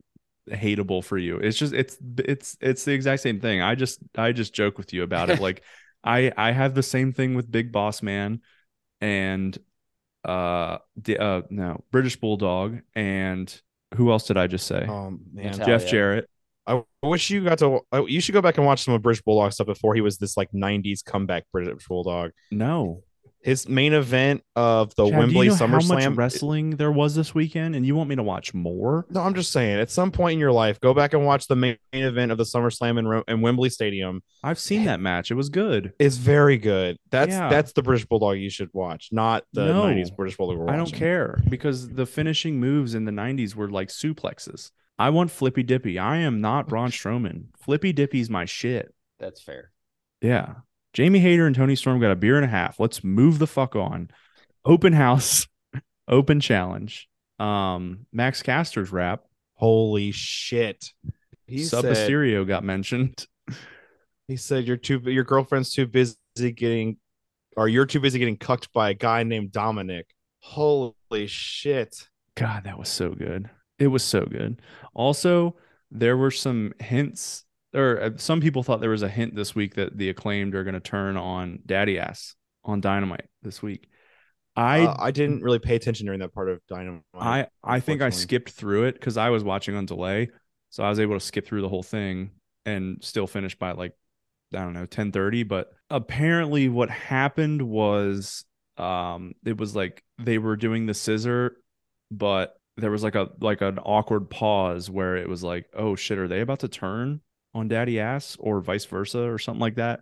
I don't know. I didn't pay that much attention to it, but I want that to be put off as long as possible. I'll just say that. What I was seeing this week is that they're trying to draw this House of Black versus the Acclaimed storyline into more of something than it was than just a one-off at pay-per-view. I don't like that. I think the trios titles should be one-offs every single time.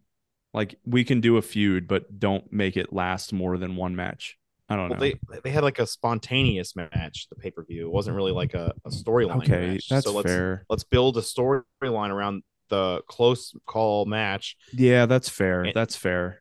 And then do one more match. That's all I'm asking for. It's like one more of these. And let's not have an open rules match, please. Can we just do a normal trios match? They did. Is that possible? One. No, this was an open rules match. They didn't pick a rule, though. They didn't do a wild card. They did do a wild card. I just can't remember what it was. No, they didn't. They did the lights. They did the lights and everything. No, they didn't. They do announced a wild it card as rule. An open rules match. Yes, it was that type. But during the Acclaim's entrance, they said they're not doing a wild card rule. And it's not an open rules match, but they announced it as an open rules match, which doesn't make any sense. Because all the other rules of an open house match still applied. Stupid idiot. God. It was an open house rules match. Open house rules match. Yes, I agree. And the Acclaim turned down the opportunity to come up with their own rule for the match, the wild card rule. That's quite literally what happened. God, you're so stupid. You are stupid. This got 2.5 beers. Can we just do a normal trios match next time? Not for you. Gosh. Why are you so mean? Jesus. You're being stupid. Your mom's stupid. Joe, who's being stupid? Both of you. Damn it. Got us. He got us good. Thanks, Dad. He's right. Chad, you should apologize. Yeah, fuck you, dude.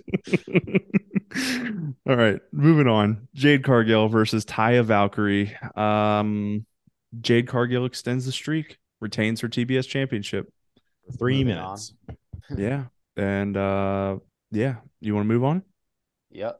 I want to move on to Joe, what happened next? Next, they were like, all right, who could possibly end her streak?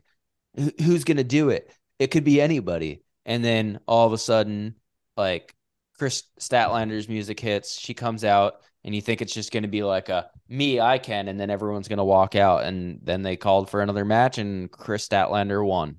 Broke the streak. That was summed up to perfection, almost like you watched it. Chad? Moving on. Didn't fucking watch it. But yeah, Chris Statlander's back. Sup?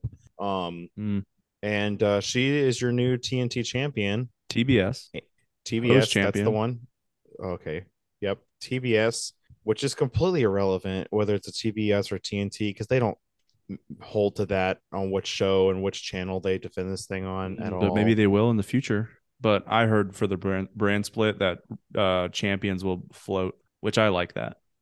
But why even brand split then? Because it's the champions. They don't have a fucking SmackDown so and so champion. That it's just called something. Yeah, not like WWE, who has the SmackDown Women's Champion on Raw and the Raw Women's Champion on SmackDown. Exactly, dude. That makes sense. What? Anyways, the first Jade Cargill match got 2 beers, and then the second one got a quarter beer. I counted the return before the other match started because I didn't think there was going to be a match. I'm just going to keep it that way because it doesn't really matter that much.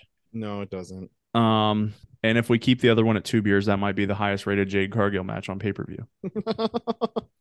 I'm just saying. It wasn't a bad match. It wasn't. It was like the first time I can think of a Jade Cargill match being like a real wrestling match.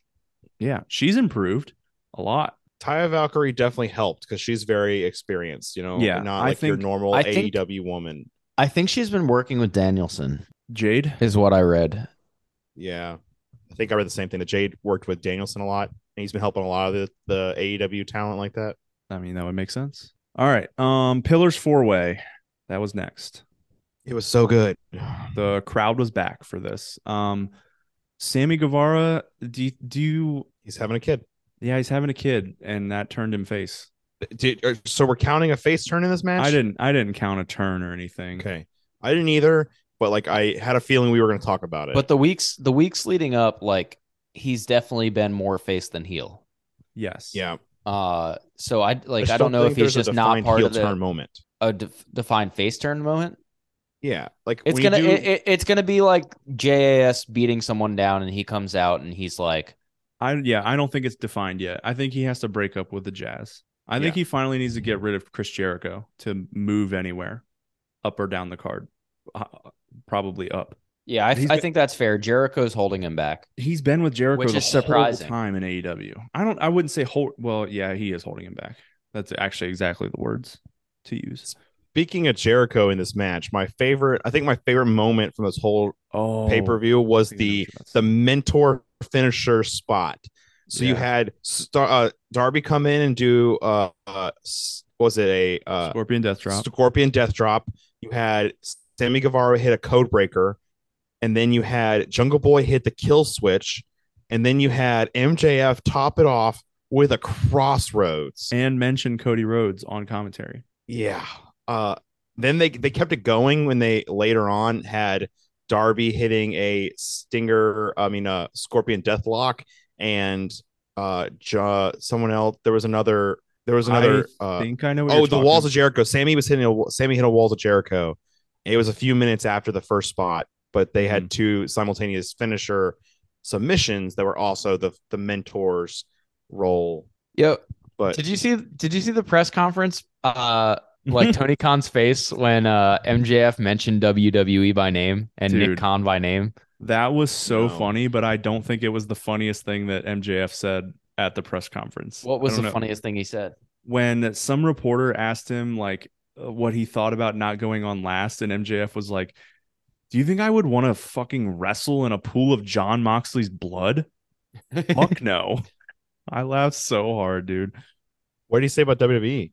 He just said like he basically about taking his ball and going home. Yeah, he said everyone thinks that when I say I'm going to take my ball and go home, everyone thinks that I'm going to go to WWE.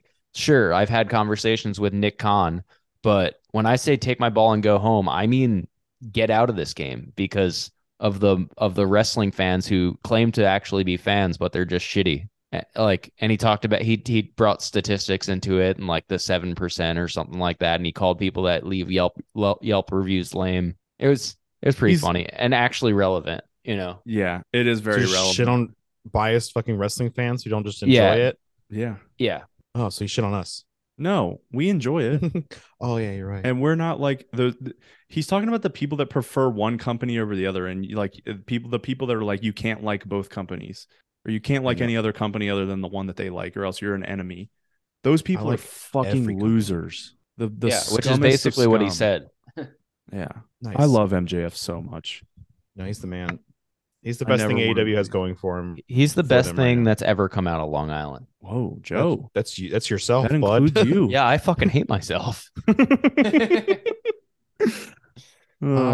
just want to die. MJF won with a headlock takeover. What happened right before that? Because I missed the thing that happened right before it. My kids distracted me. Let's see. Something happened to Darby, which allowed him to just be pinned by the headlock takeover. Fuck. MJF hit. Oh, Darby tried to go for a coffin drop, and MJF threw the belt on top of who he was going to land on, and he landed on the belt, and then MJF hit the headlock takeover and pinned him. Which is a great throwback to like some old. They did a lot of throwbacks in this match, not just like the mentors we talked about earlier, but to pretty much all the different storylines these four have had with everyone in their whole careers in AEW. There were so many callbacks to old rivalries, to old mentors, to old like spots between these two people. Like there were spots, not just with Darby and MJF, but there were spots that MJF was calling back to his Cody Rhodes feuds and his CM Punk feuds, Jungle Boy to his Christian Cage feuds. It was great. The match was very well written. I gotta say. I think this one did better than what I thought it would. I didn't think it was going to be this good, but that was because of how obvious the outcome was. Yeah, the outcome really does change. AEW does a good job with obvious outcome matches still being very good. Yeah, remember how good the Hangman versus Kenny Omega championship win was? Yeah. We all knew Hangman was winning. They even did the promo beforehand, but it was still amazing. Yeah, exactly. All right, that match got 4 beers. We'll get on to the last match we have to talk about, and then we can fucking end the show. Holy shit. We are almost at 3 hours recording time. Hopefully this show is only a little over 2 hours. Hopefully. But Anarchy in the Arena, the BBC versus the Elite, and this was quite literally anarchy. Neither of you have watched this? No.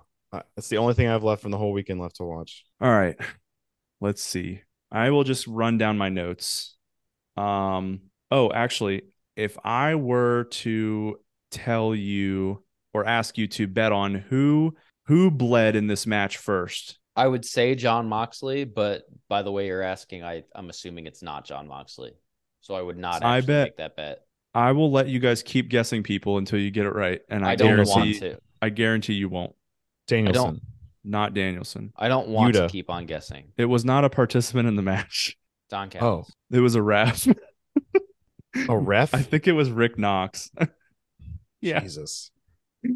I don't remember what happened. I think he just got hit with a chair and then he bladed or did like a blood pack, but it was so funny because he got taken away by medical because he was the first person busted open. Let's see. The one moment, one of the moments that was really cool was Hangman just taking off the eye patch and revealing that his eye was okay. I think we all knew that was probably coming, but that was like a really cool moment. It was a good moment. It's so fucking stupid. Let's see. The band, they kept playing Wild Thing for 10 minutes into the match, kind of like they did last year. So fucking stupid. The lead singer did blackface with a mask, so that was not cool. I almost said that. Yeah, I was about to say, don't say that's cool, man. It's 2023. You cannot do that. Yeah. And he did. And the internet wrestling community is like that was just not a good look at all. That's so dumb. Joe, the over on when Jon Moxley would bleed definitely would have hit no matter what time we picked because it was like 10 minutes in before he bled, which surprised the shit out of me. Let's see. Can he get a fork to the face? Joe would have hated that. There was a leaf blower used as a weapon, if that was on your bingo card. Matt Jackson had pyro on his shoe when he super kicked Moxley. That was really cool, and it was bigger than the exploding barbed wire death match. Let's see.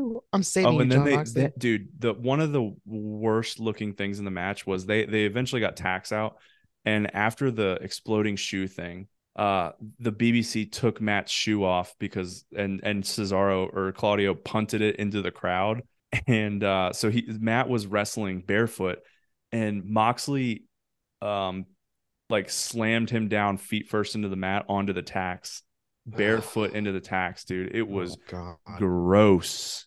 It looked so bad. And then the only other thing that needs to be said is the end of it. The BBC won thanks to the help of Konosuke Takeshita. Just like you said. Just like I said. And this week on Dynamite, if you've watched, there was a backstage moment with the Elite and Alex Marvez asking them, like, I don't know, future stuff. And then he mentioned that Kenny Omega's in Canada, and Hangman said some stuff and was about to walk away and then was like, by the way, Kenny's not in Canada. So they're heavily hinting at the fact that he's in Japan, probably getting Kota Ibushi. So everything I said might become true. That's what I want to happen. And it needs to be blood and guts at Forbidden Door. And then this needs to be fucking over, please. What if it's not Kota Ibushi? Who could it be? Okada. Okay. It has to be someone from New Japan. What if Blood and Guts is not at Forbidden Door? What if it's on a weekly televised show? I could see them putting it off till All In. I could see them doing it on weekly television in the lull period. It just needs to be at Forbidden Door, and this needs to be over. I don't want this drug out any longer. None of the people that you've named so far. Do you have someone in mind? What if it's CM Punk? No. Not gonna happen. No, dude, that would be so dumb. Shut up and take my money, but I would hate that. I saw an internet rumor today that said that if they can't get Kota Ibushi, the backup plan is CM Punk will be filling in, and they're going to use their own storyline to like tell. They're going to use like the real storyline of the brawl out in order to tell how they came back together, and the Elite are the reason why he's coming back to the company. And I don't know if it was just somebody's like dream booking or if it was like a legitimate. No. I don't know the source, but I read it on Twitter today and was like, this is dumb. but I could totally see AEW doing something like that. I don't want to see that. I want to see them feud. I don't want to see them team up. Fuck that. All right. Well, that got 8.75 beers, and AEW finally did it. This pay-per-view got 40 beers. Hence why I'm never drinking for an AEW pay-per-view ever. That was about, I don't know, if you count the pre-show match, 4 hours of drinking. So 10 beers an hour for 4 hours straight. No, thank you. I would probably die. I have nothing else to say. If there's anything else from the weekly recap that either of you want to talk about, go ahead. But this is it. I have one thing. I saw a sign on Monday Night Raw. You know what it said? What? Pee pee poo poo.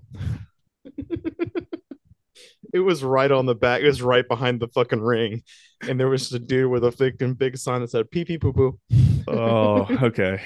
That was worth it. All right, that's all I got. Next week, share that. Next week let's next week just do a weekly recap show. I don't want to go straight into a retro. I'll be here. All right, no retro next week, just weekly recap because of how this week has been, especially this past weekend. Oh boy, that's it. As always, you can follow us on Twitter and Instagram at DDT WrestlePod. We've been the Drunk Dudes, Dylan, Joe, and Chad. Bot 2000. We'll catch you on down the road.